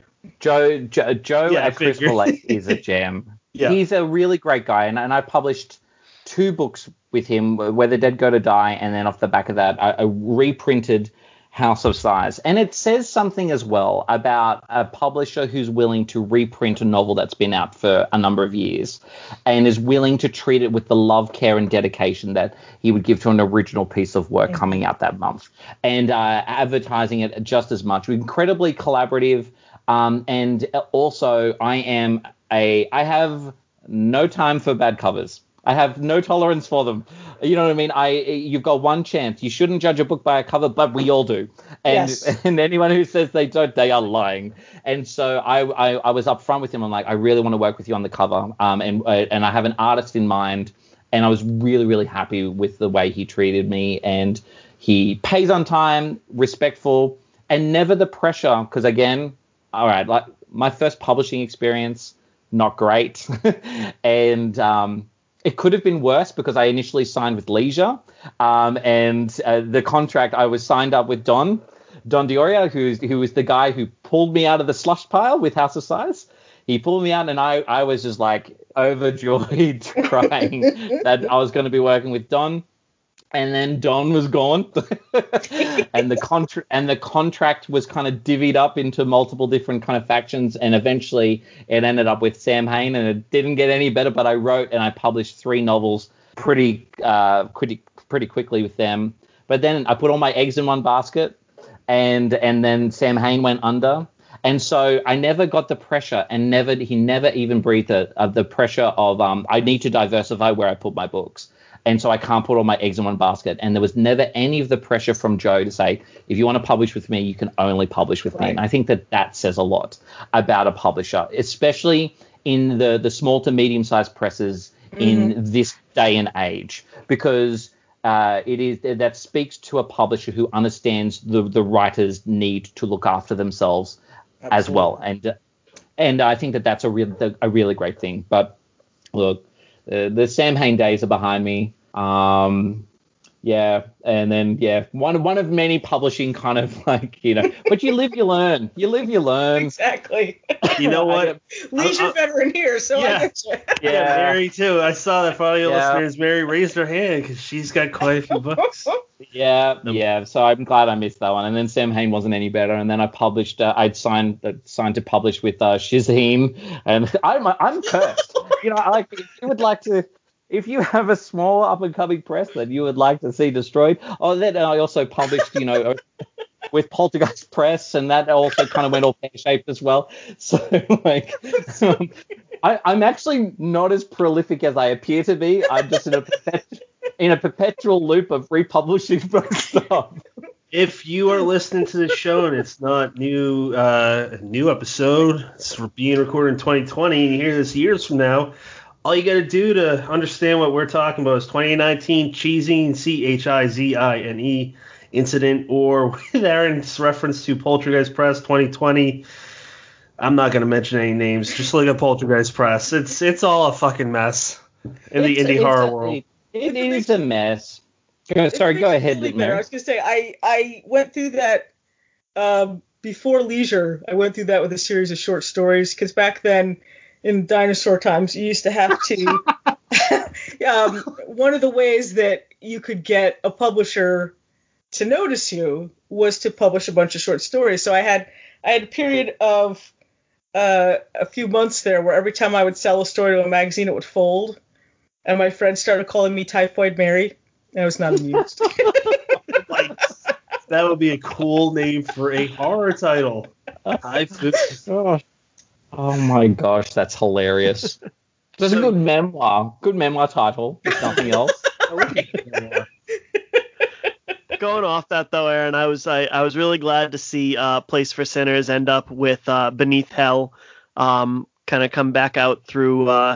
You're working with Glenn on that, right? Yeah, Glenn is a really great. Yeah, Glenn is here in Australia. We are landlocked in the majority of the year. Basically, the way that COVID's been kind of addressed is on a state-by-state basis, where they block off the states whenever the cases rise. And he's just over there, and I know he's there. I know he's real, but I cannot get to him basically, and vice versa. But he's a terrific guy and a total champ and a lover of the genre.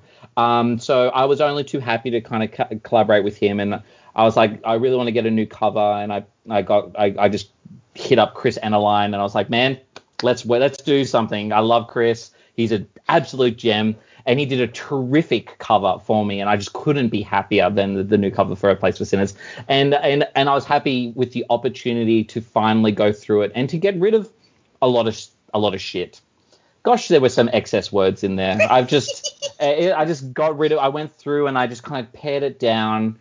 I've matured a lot and changed. The good thing about where I started off, which is I've been writing. A House of Size was, I think, almost published 10 years ago originally, because I was very young when Don picked me out of the slush, and I've changed a lot and I've matured a lot, and my interests and proclivities and the things that whilst there's a continuity there, I can see where I'm evolving and where I'm going, and it's. Yeah, the going back into kind of go through A Place for Sinners again in this new version has helped me to be a better writer as well, because you continuously, I continuously need to improve. Otherwise, what's the point? Right. I'd end up, keep learning. You wouldn't want to get to a point where you stagnate, where you don't want to, where you're not excited to do it, and you don't feel like you're getting any better at it or learning anything new. Like every time you write something, it's like, you want to be excited about that thing that you're working on. It's like, this is the best thing I've ever done. And that's like the publishing experience that we were alluding to before, is that you got to learn something from each of those things too. I learned wonderful things that will hold me in better stead from all those experiences. And as awful as some of them were, because there was a lot of emotional stuff tied to that, wouldn't change anything. I can't, because I can't. Why me? Again, well, it wasn't just me, it was everyone. And we can only learn and hope for the best for everyone involved, including the people who are at the center of it too. Absolutely. Please don't submit your work to Flame Tree Press. I like that publisher. Because I know, I cannot do it to Don. It's like this is the third ship I would have sunk for Don. But in all seriousness, it would help. It would be pretty awesome if you worked with him, because why not? Like, you and Don would be a good team. Yeah, he's a good egg. I met Don in person at World HorrorCon in like 2015, and it was so great to sit down with him and to actually meet my editor of a number of years. It was terrific, and he was just such a champ. That was a good con. That was fun. I had a very good time at that convention. I was so nervous. I knew nobody. I knew no one. I just kind of rocked up, and thankfully I had a couple of people who recognized me and took me under their wings. Horror people are kind, great people, and also they also help you to make sure that you're safe. and part of that is making sure that you don't find yourself being taken advantage of too. And sometimes, and a lot of the people who kind of jumped in to help and guide me through that, especially being from another country, I'm very grateful, and I still am very good friends with all those people too. So yeah, good times. Brennan. Yeah, and just even piggybacking off of A Place for Sinners getting a new re-release, I saw that you also found a home for Cut to Care with IFWG, who I was not familiar at all with before we talked to Andy Cull, but I guess that's a pretty decent-sized publisher in Australia, correct? Yeah. So they put out Remains by Andy Cull, and they put out one of probably my favorite horror novel of the past, like quite a number of years, called The Grief Hole by Karen Warren, which is a terrific novel. And I'm very, very happy. It's a decent-sized press here with a great international distribution deal attached to it. So I'm really happy that my first short story collection has found a home with somebody who really understands it, because it's a very, very kind of peculiar theme to wrap it around. Like I love reading themed collections, but this theme was esoteric in its design. I want to write a collection of horror stories around the cost of caring, and that is a tough pitch for many. But he was like, I get it completely. And there's never been a time for you to particularly, and this is the publisher, there's never been a time for you specifically to tell this story than the way you're feeling in the work that you're doing right now, which is why Damage Incorporated is going to be the lead story there, and a number of stories about nurses, around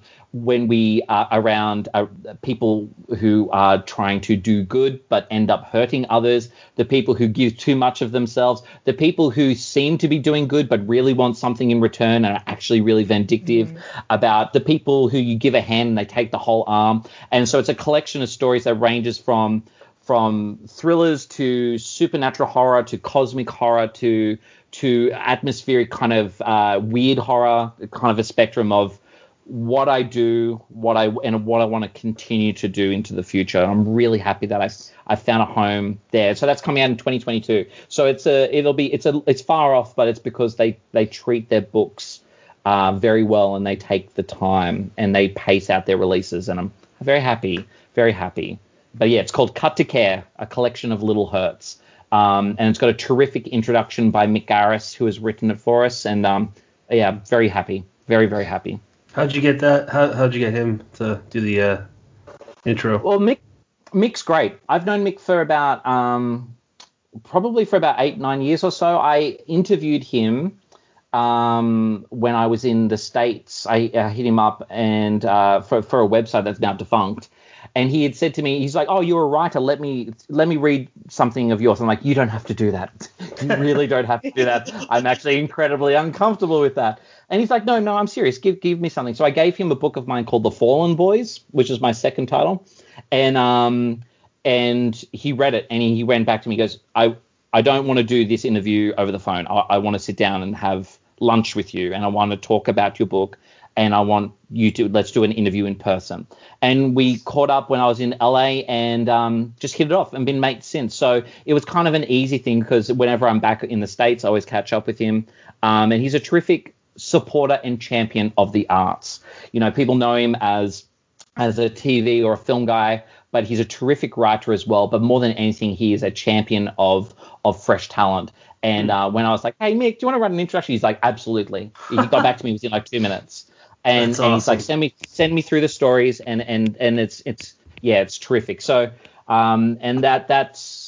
that's a project I'm really excited about, because we're also I'm paired up with a really terrific producer here in Australia, and we're working on getting it. It's in development as a TV series that would go far beyond my collection, but it would incorporate other Australian voices and what caring means in different parts of Australia, with different people from different cultural backgrounds, and for it all to be under the umbrella of that, and adapting some of my stories but bringing in other voices. So it's not just one definition of caring. So that's in the development stages, and it's really exciting because we're going to be doing a proof of concept shoot later in the year, next year, or going to plan. COVID's kind of put the brakes on things, and that's terrific to still have my toe in the film world. And House of Size has been optioned, the script is written. We've got a director attached, moving towards casting. But it's not real till it's real. That's the way I kind of think of it. It's not real till it's real.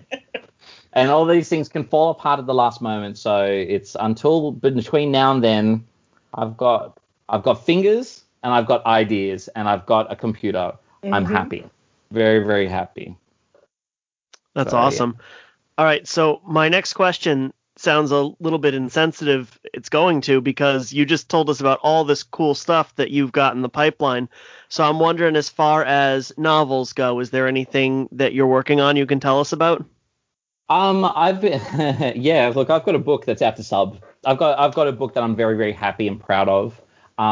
It's a book that almost killed me. This book almost freaking killed me to write. And I've spoken about it. So the title is called Lady Guillotine, and it starts off as a book set in a nursing home and ends up when people realize, like the two main characters, are mother and son, realize that they're actually very fundamental pawns in a cosmic horror novel. And so it goes from something incredibly relatable to something incredibly big. And it went through a number of evolutions over a number of many years. And I wrote it over a long period of time because I had to keep stopping, because at that time in my life, I was going through not a great relationship with an ex, and then there was a terrible breakup. I lived overseas. I went through some rough mental health stuff, came back strong, got better, feeling great. But the book kind of charts that. And so it was very difficult to look at it. So I shelved it for a while, and then I came back to it and I polished it and I subbed it, and then Shazeen picked it up, and then I ended up withdrawing it from there, and I sat on it again and then 2020 happened, and then the way I felt about the book changed. And I also felt as though it would be naive, and also it just didn't seem genuine to me, because I'm always looking to write genuine, to write a book about aging in 2020 without addressing COVID. And whilst it's not like the type of thing, and it's not for every project, but it became very, very apparent that whilst it may not be about COVID, it's not about COVID at all. Mm-hmm. It needs to be about how the awful things that happen to us as individuals, as a community, as a country, and as a world change us, mm-hmm. and what comes next. So but that book is out to sub, so it's with the reader gods, and we'll see what happens. But it's something I've held on to because it's a bit personal, and I'm willing to wait until I find the right house for it, as opposed mm-hmm. to rushing into anything. And I've been working on a couple of other books simultaneously, but I've also found writing this year very, very hard. I've found it working at the front line has fatigued me and tired me out. I'm actually, as of today, literally as of recording, I'm on a break for 2 weeks, and it's the first time I've stopped. It's the first time I've stopped since probably the first time I've really stopped since the last time I saw you, Mary, at Scares.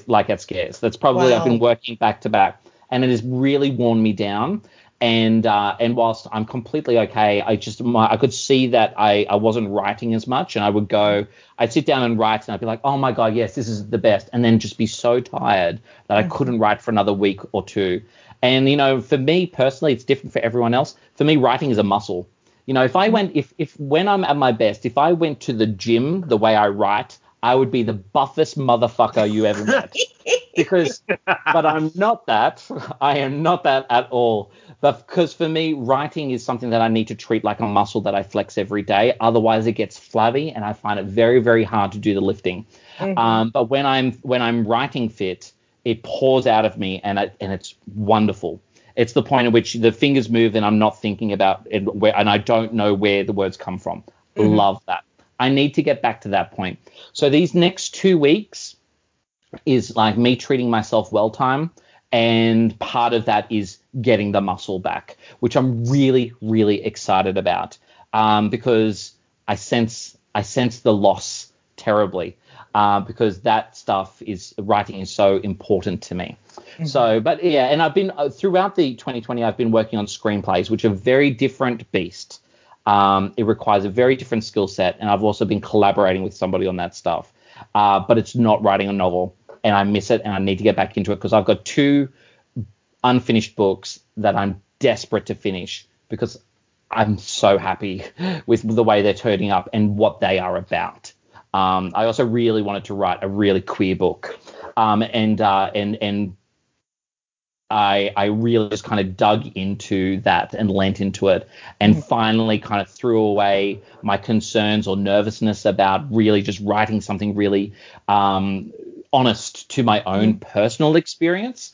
Is something that I've always potentially in the past hid behind a metaphor or made people side characters. I just wanted to tell something that was a little bit more authentic to my day-to-day life.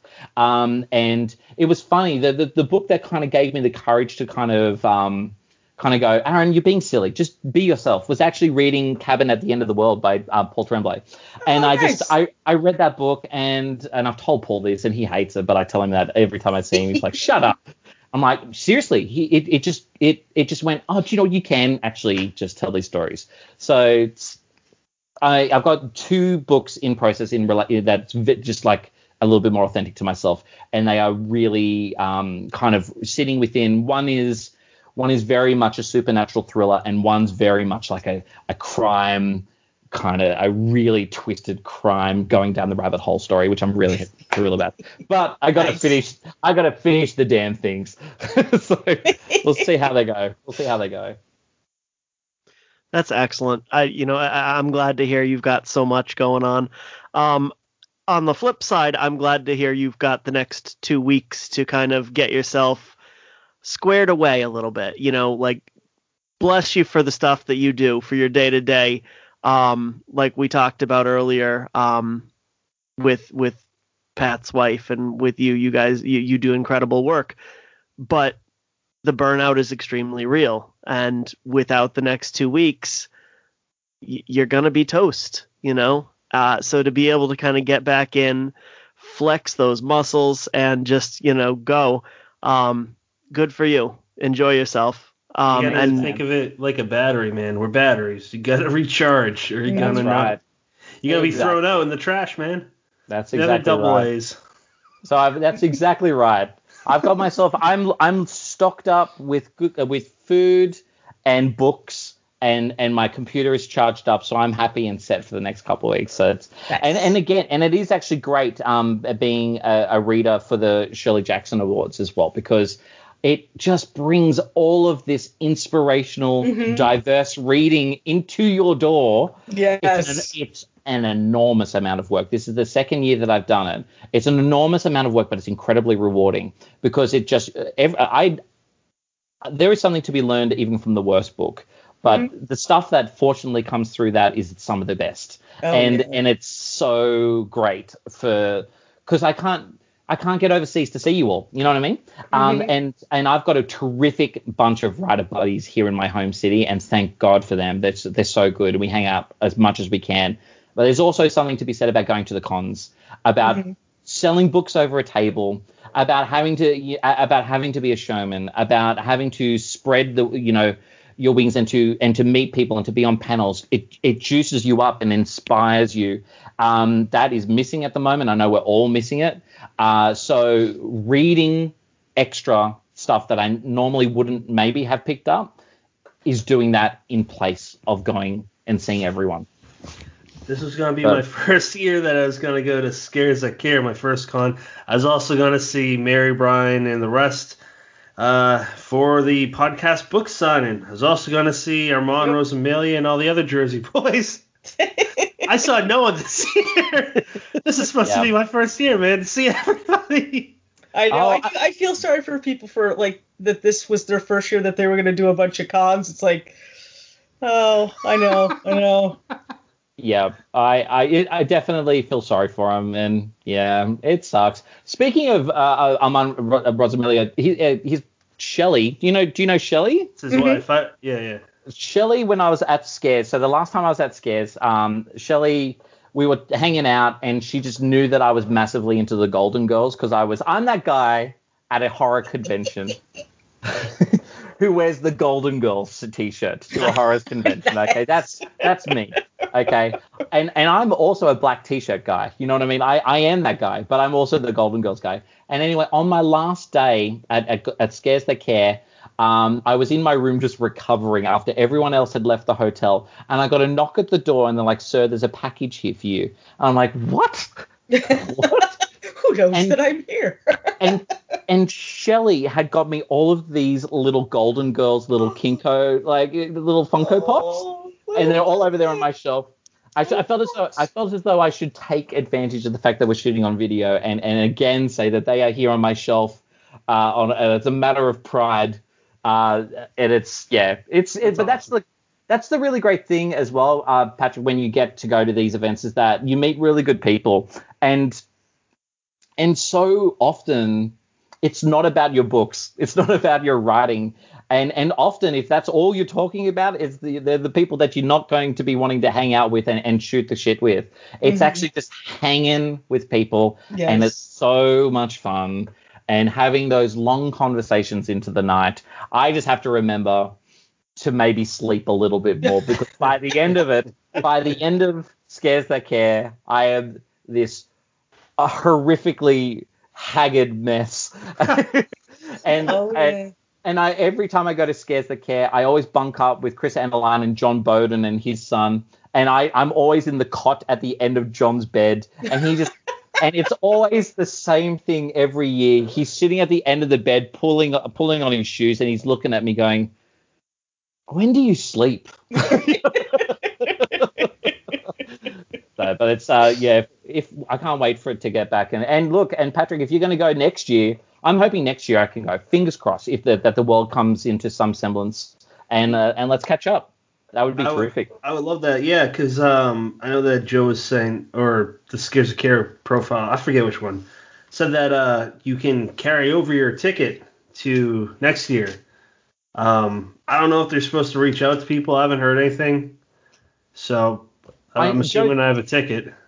He's a great guy, and I know that even if you just contacted him, he'd hook you up. Hopefully, I can get there. It depends. It largely depends on. For Australia, if they're going to open our international borders, which are all shut off and may remain so potentially for another year, depending on what countries you want to travel to, obviously. And I'm thinking of all my friends and over there in the States at the moment, things aren't good. And it may be a while until our country allows us to fly into the States.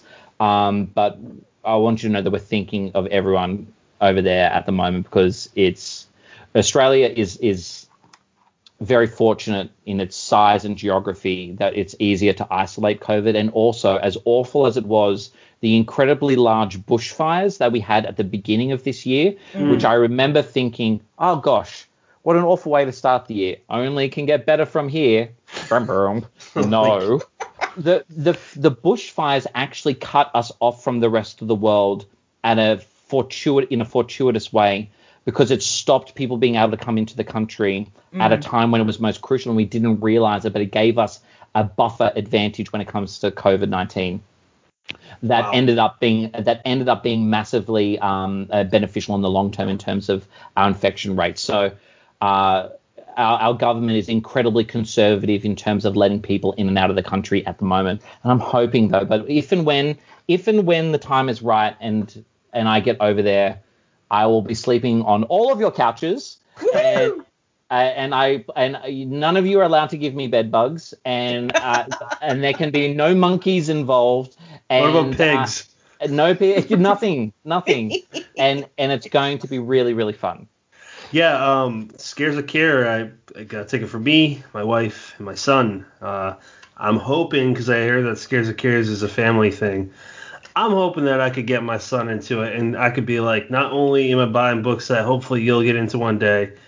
I know Brian does this too, which is awesome. I love hearing him and Jonathan James and Joe Arlance. All the dads talk about how they like kind of their boys inherit this, or their daughters or whatever. That's what I want to do with my kid, and I want to be like, yeah, guess what? I might not be cool to you in a few years, but I know cool people, so cool points. It totally is a family-friendly event as well. And it's so great. Scares in particular, it has that vibe, and it is welcoming, and it's well organized, and it's a safe event because safety is acknowledged at the door. Certain things will not be tolerated. There is, it's not like a place where you assumptions are made and you assume somebody's keeping an eye out for you. No, they actually take that seriously. Oh, yeah. And Brian has always been a very big advocate of that and very transparent, and it's a great standard that it sets, not just for people who are part of the con, but for the people who are attending it too. Mm-hmm. And it is a great environment for kids because it's not just us authors that are there. There are actors there. There are people who like pop culture touch points that I don't even get as well. But it also is, if you're a horror nerd like us, it's also super great. One of my favorite scares moments was I was selling at a table with Patrick Lacey, right? And across from us at the in the big hall was the woman from the bathtub in The Shining. Oh yes. She was sitting across from us the entire event. And when you're on the table selling books, there is no downtime. You have to, and that's part of the sport. And it's actually, I miss it, being a huckster. And so me and Pat were like, and if Pat goes to the toilet, I have to go to the bathroom, get some food. I sell his books. And and if I get up and leave, he jumps in and he sells my books. And then we were sitting there and we were just tired, and the convention was starting to wrap down. And then the lady from the bathtub in The Shining crosses the room and goes to Pat, and she's like, I like the cover of your book. What is your name? And I just watched Patrick Lacey melt into this nervous little schoolboy who was like, it was just the most adorable thing. And he pitched his book to this woman who had come over from overseas, and she's like, oh, I could never read that, but I love the cover. And it's far too scary sounding. And anyway, and she went back across the table. And I just looked at Pat, and he's like, "Did you get a photo of that?" And I'm like, "I got 5." You can make a GIF. You can make a GIF out of the photographs that I just took then. So you also get a chance to be with your peers, but also you can kind of be the nerd that we all are too, because people who hang out and go to this stuff, we love it too. So plus, it's rejuvenating. That's awesome. Yeah, I'm really looking towards that. Mary, what are you working on?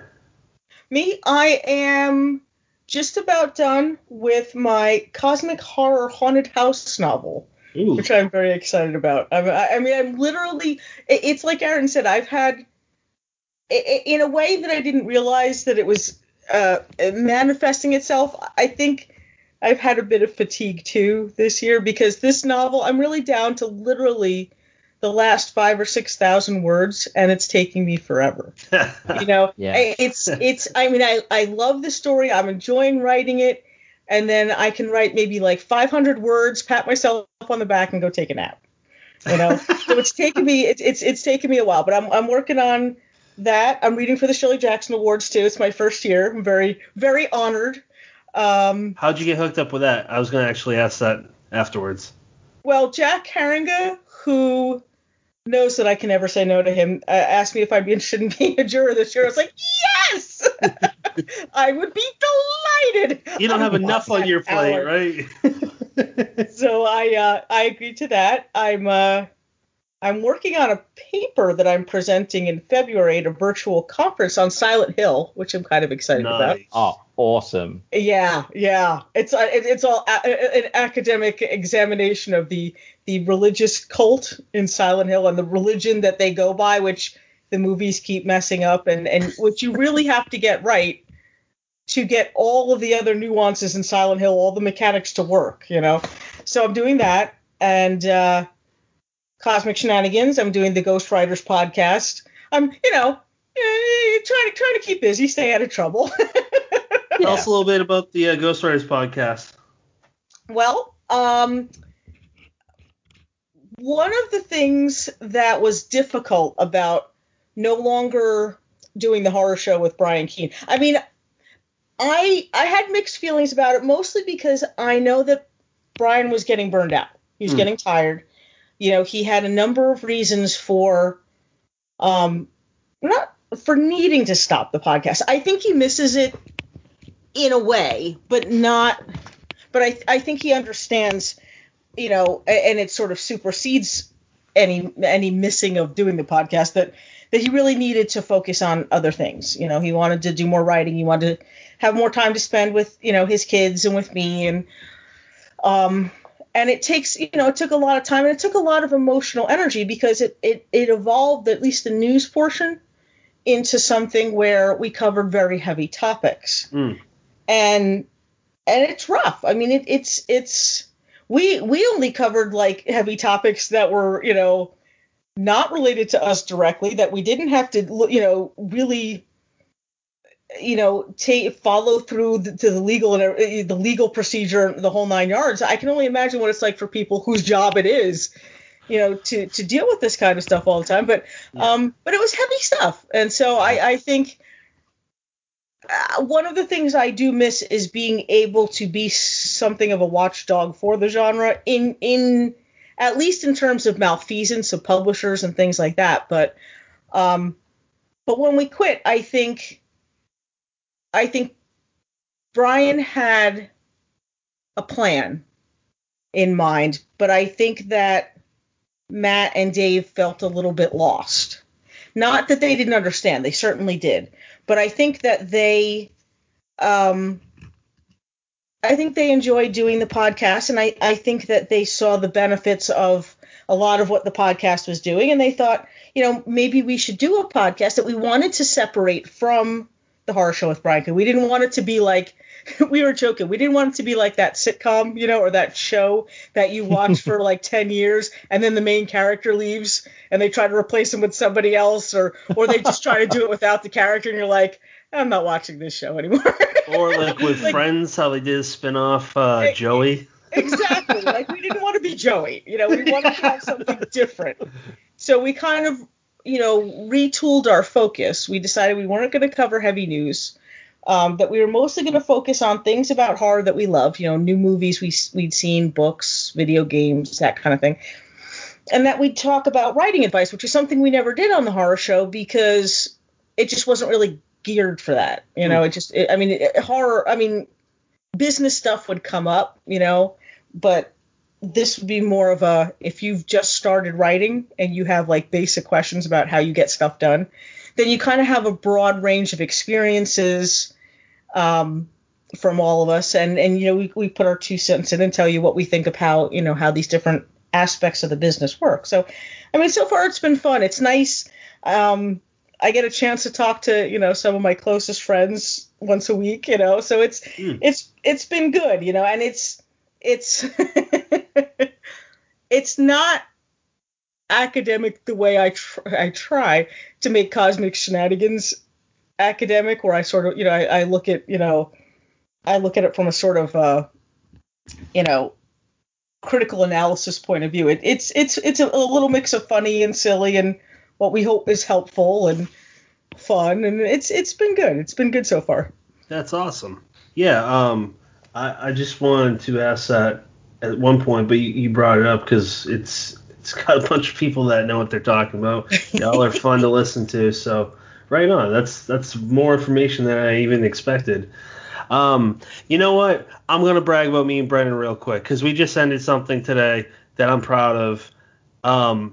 I found out when I first asked him if he wanted to come on the show that me and him are thinking the same damn thing almost all the time. And he asked me if we wanted to if we want to write a story together, if I'd be interested. Nice. I was like, yeah, that'd be great. I wanted to ask you too. Long story short, we wrote one book, 50,000 words. Wrote a second. That long story is not short at all. Just finished. We just finished the third one. And it could be like one huge tome. We don't know yet because we're still new at this. It is 165,000 words. It's dark fantasy, and I'm like, how do we do that without an outline? So that is terrific. I had to tell you guys, I'm really proud of it. It's gonna take a long time to edit it, but it just happened today. I'm really excited. Well, fantastic. Congratulations. Congratulations. That is so good. That's an enormous achievement. I'm hoping we can get published one day. Are you going to write it under your own names, or are you going to mash them together into like a Brangelina type name? Ronald Kelly did that for us. Oh, really? Yeah, he in his recent Christmas collection, he named a character Brennan McDonough. So yeah, maybe we'll go with that name. I So love before that. Congratulations, guys. That's really great news. thank you very much.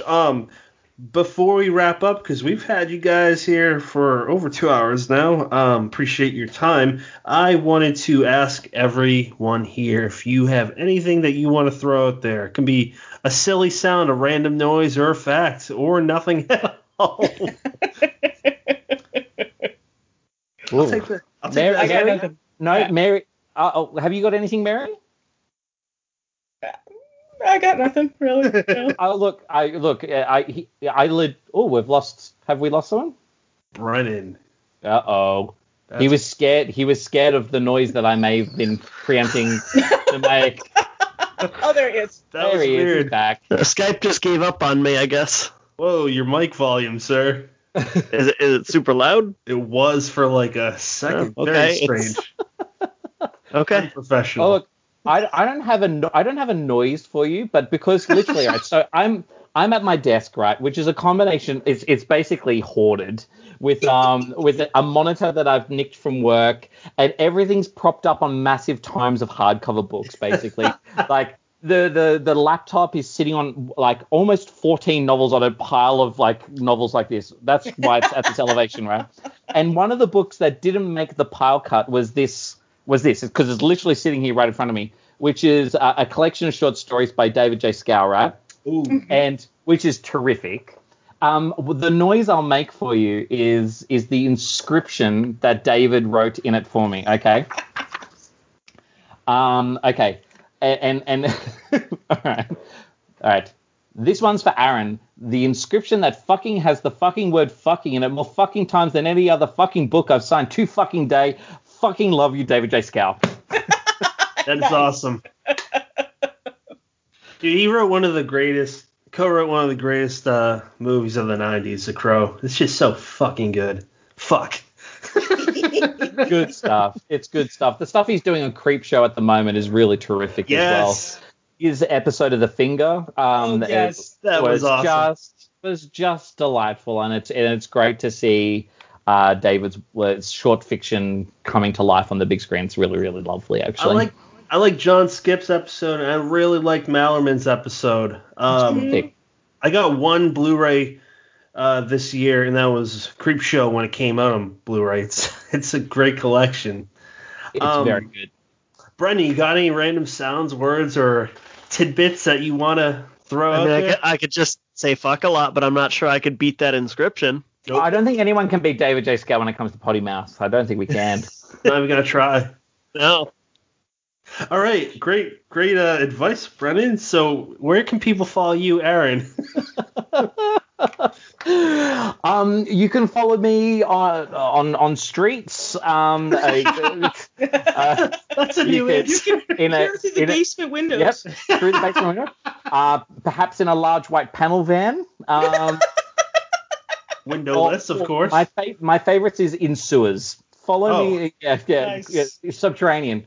Or if that sounds a bit messy, you can always try Twitter at Aaron Dries. That's the best way to interact with me, or feel free to touch base with me via my website, which is aarondries.com. Yeah, Twitter or my website is the best way to touch base. I'm very interactive on Twitter, so come say hi. I usually talk about books and movies and life and things like that. Nice. So come hang. Mary, where can people follow you? I am at marysangiovanni.com or at Twitter. I mean, I don't really use many other social media things other than Twitter at this point, and it's at Mary Sangiovanni. Fantastic. Well, although I kind of like the white panel van idea. I'm especially partial to people offering me candy. Or puppies. If it says puppies on the side. Puppies, free puppies. Oh my gosh, yes. I would absolutely get kidnapped so easily. That's how I ended up in New Jersey in Mary's basement. Exactly. Free puppies. It was There's free probably puppies. a lot of fans like that in Jersey, man. Free puppies, and then I said, "Here, smell this cloth." Chloroform, my favorite. What a nice nap that was. Wait, would that be the first thing you say if you wake up in a strange basement? Oh, seriously, how great is it to wake up from a nice restful sleep, though? Like, I've been kidnapped, but hey, I'm feeling sprite, like I get the highest quality kidnapping drugs. I just yeah. No he did say that, in his work, he likes to find hope in bleakness, and if that's not hope in bleakness, I don't know what is. That's right, Now, exactly. I just want to tell everyone about a new show, a new podcast. It'll be a monthly show, one episode per month. So I just repeated myself. It's going to be me, Brennan LaFaro, and Ken McKinley, called And Mary, I think this is up your alley, based on a older comment you made about a show that dissects classic horror paperbacks. It's called Unburying the Dead. Dead Headspace will be on a new upcoming podcast network run by Ken McKinley, and it is called Silver Shamrock Horrorcast. I'm not sure what other shows are going to be on there besides ours, this one, and Dead Headspace, so no further questions. And the show is basically exhuming classic horror paperbacks for a new generation.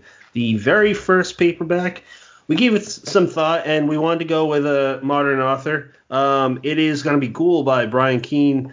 I read the last 100 pages in one day. It's a damn good book. That was my first Keene book, actually. And I'm reading End of the Road right now, and I'm not saying this because you're here, Mary, or Brian may hear this, but that book's like a Bible to me. Like, I'm learning about things I have not heard about, how the industry used to work. Mm-hmm. Like a lot of writers, I'm a student of this genre, so it's very helpful. This is the season finale. I am very thankful for both of you for being here and offering us your time. I love you both and everything that you've done. You guys mean a lot to me. And Brennan, I love you too, buddy. And it means so much that you're my co-host. If no one has anything else to say, just thank you. And listeners, I appreciate everyone. Thank you. And again, congratulations on finishing the book, guys. That is an amazing, beautiful thing. Mm-hmm. Thank you. Thank you very much. And also speak. This is not all about Brian, and don't tell him that to listen to this episode. I don't want his head to get bigger, but he will be the first guest on season 2. So I feel like part of my ass is gonna get kicked for some dumb thing I'll say, but tune in January 18th, 2021. Who is that? Sorry, who did you say is going to be the guest? A new guy named Brian Keene. Brian Keene. Never heard of him. That guy. That guy. Oh, that guy. He might. Yeah. Let's see how he goes. Everybody have a great one. Thank you so much for joining us through season 1. We will be back in a month. Have a nice one. Thank you. We are in your mind. We are all around. You are now leaving Dead Headspace. Calling the underworld right now. We're busy right now. Please leave a message after the scream. I believe Jed Shepard has the number to the underworld. Host 2 is a thing, man. Host 2's happening. Yep. Did you see the first one? Did it come to Australia yet? Not yet, but it's coming. That's crazy.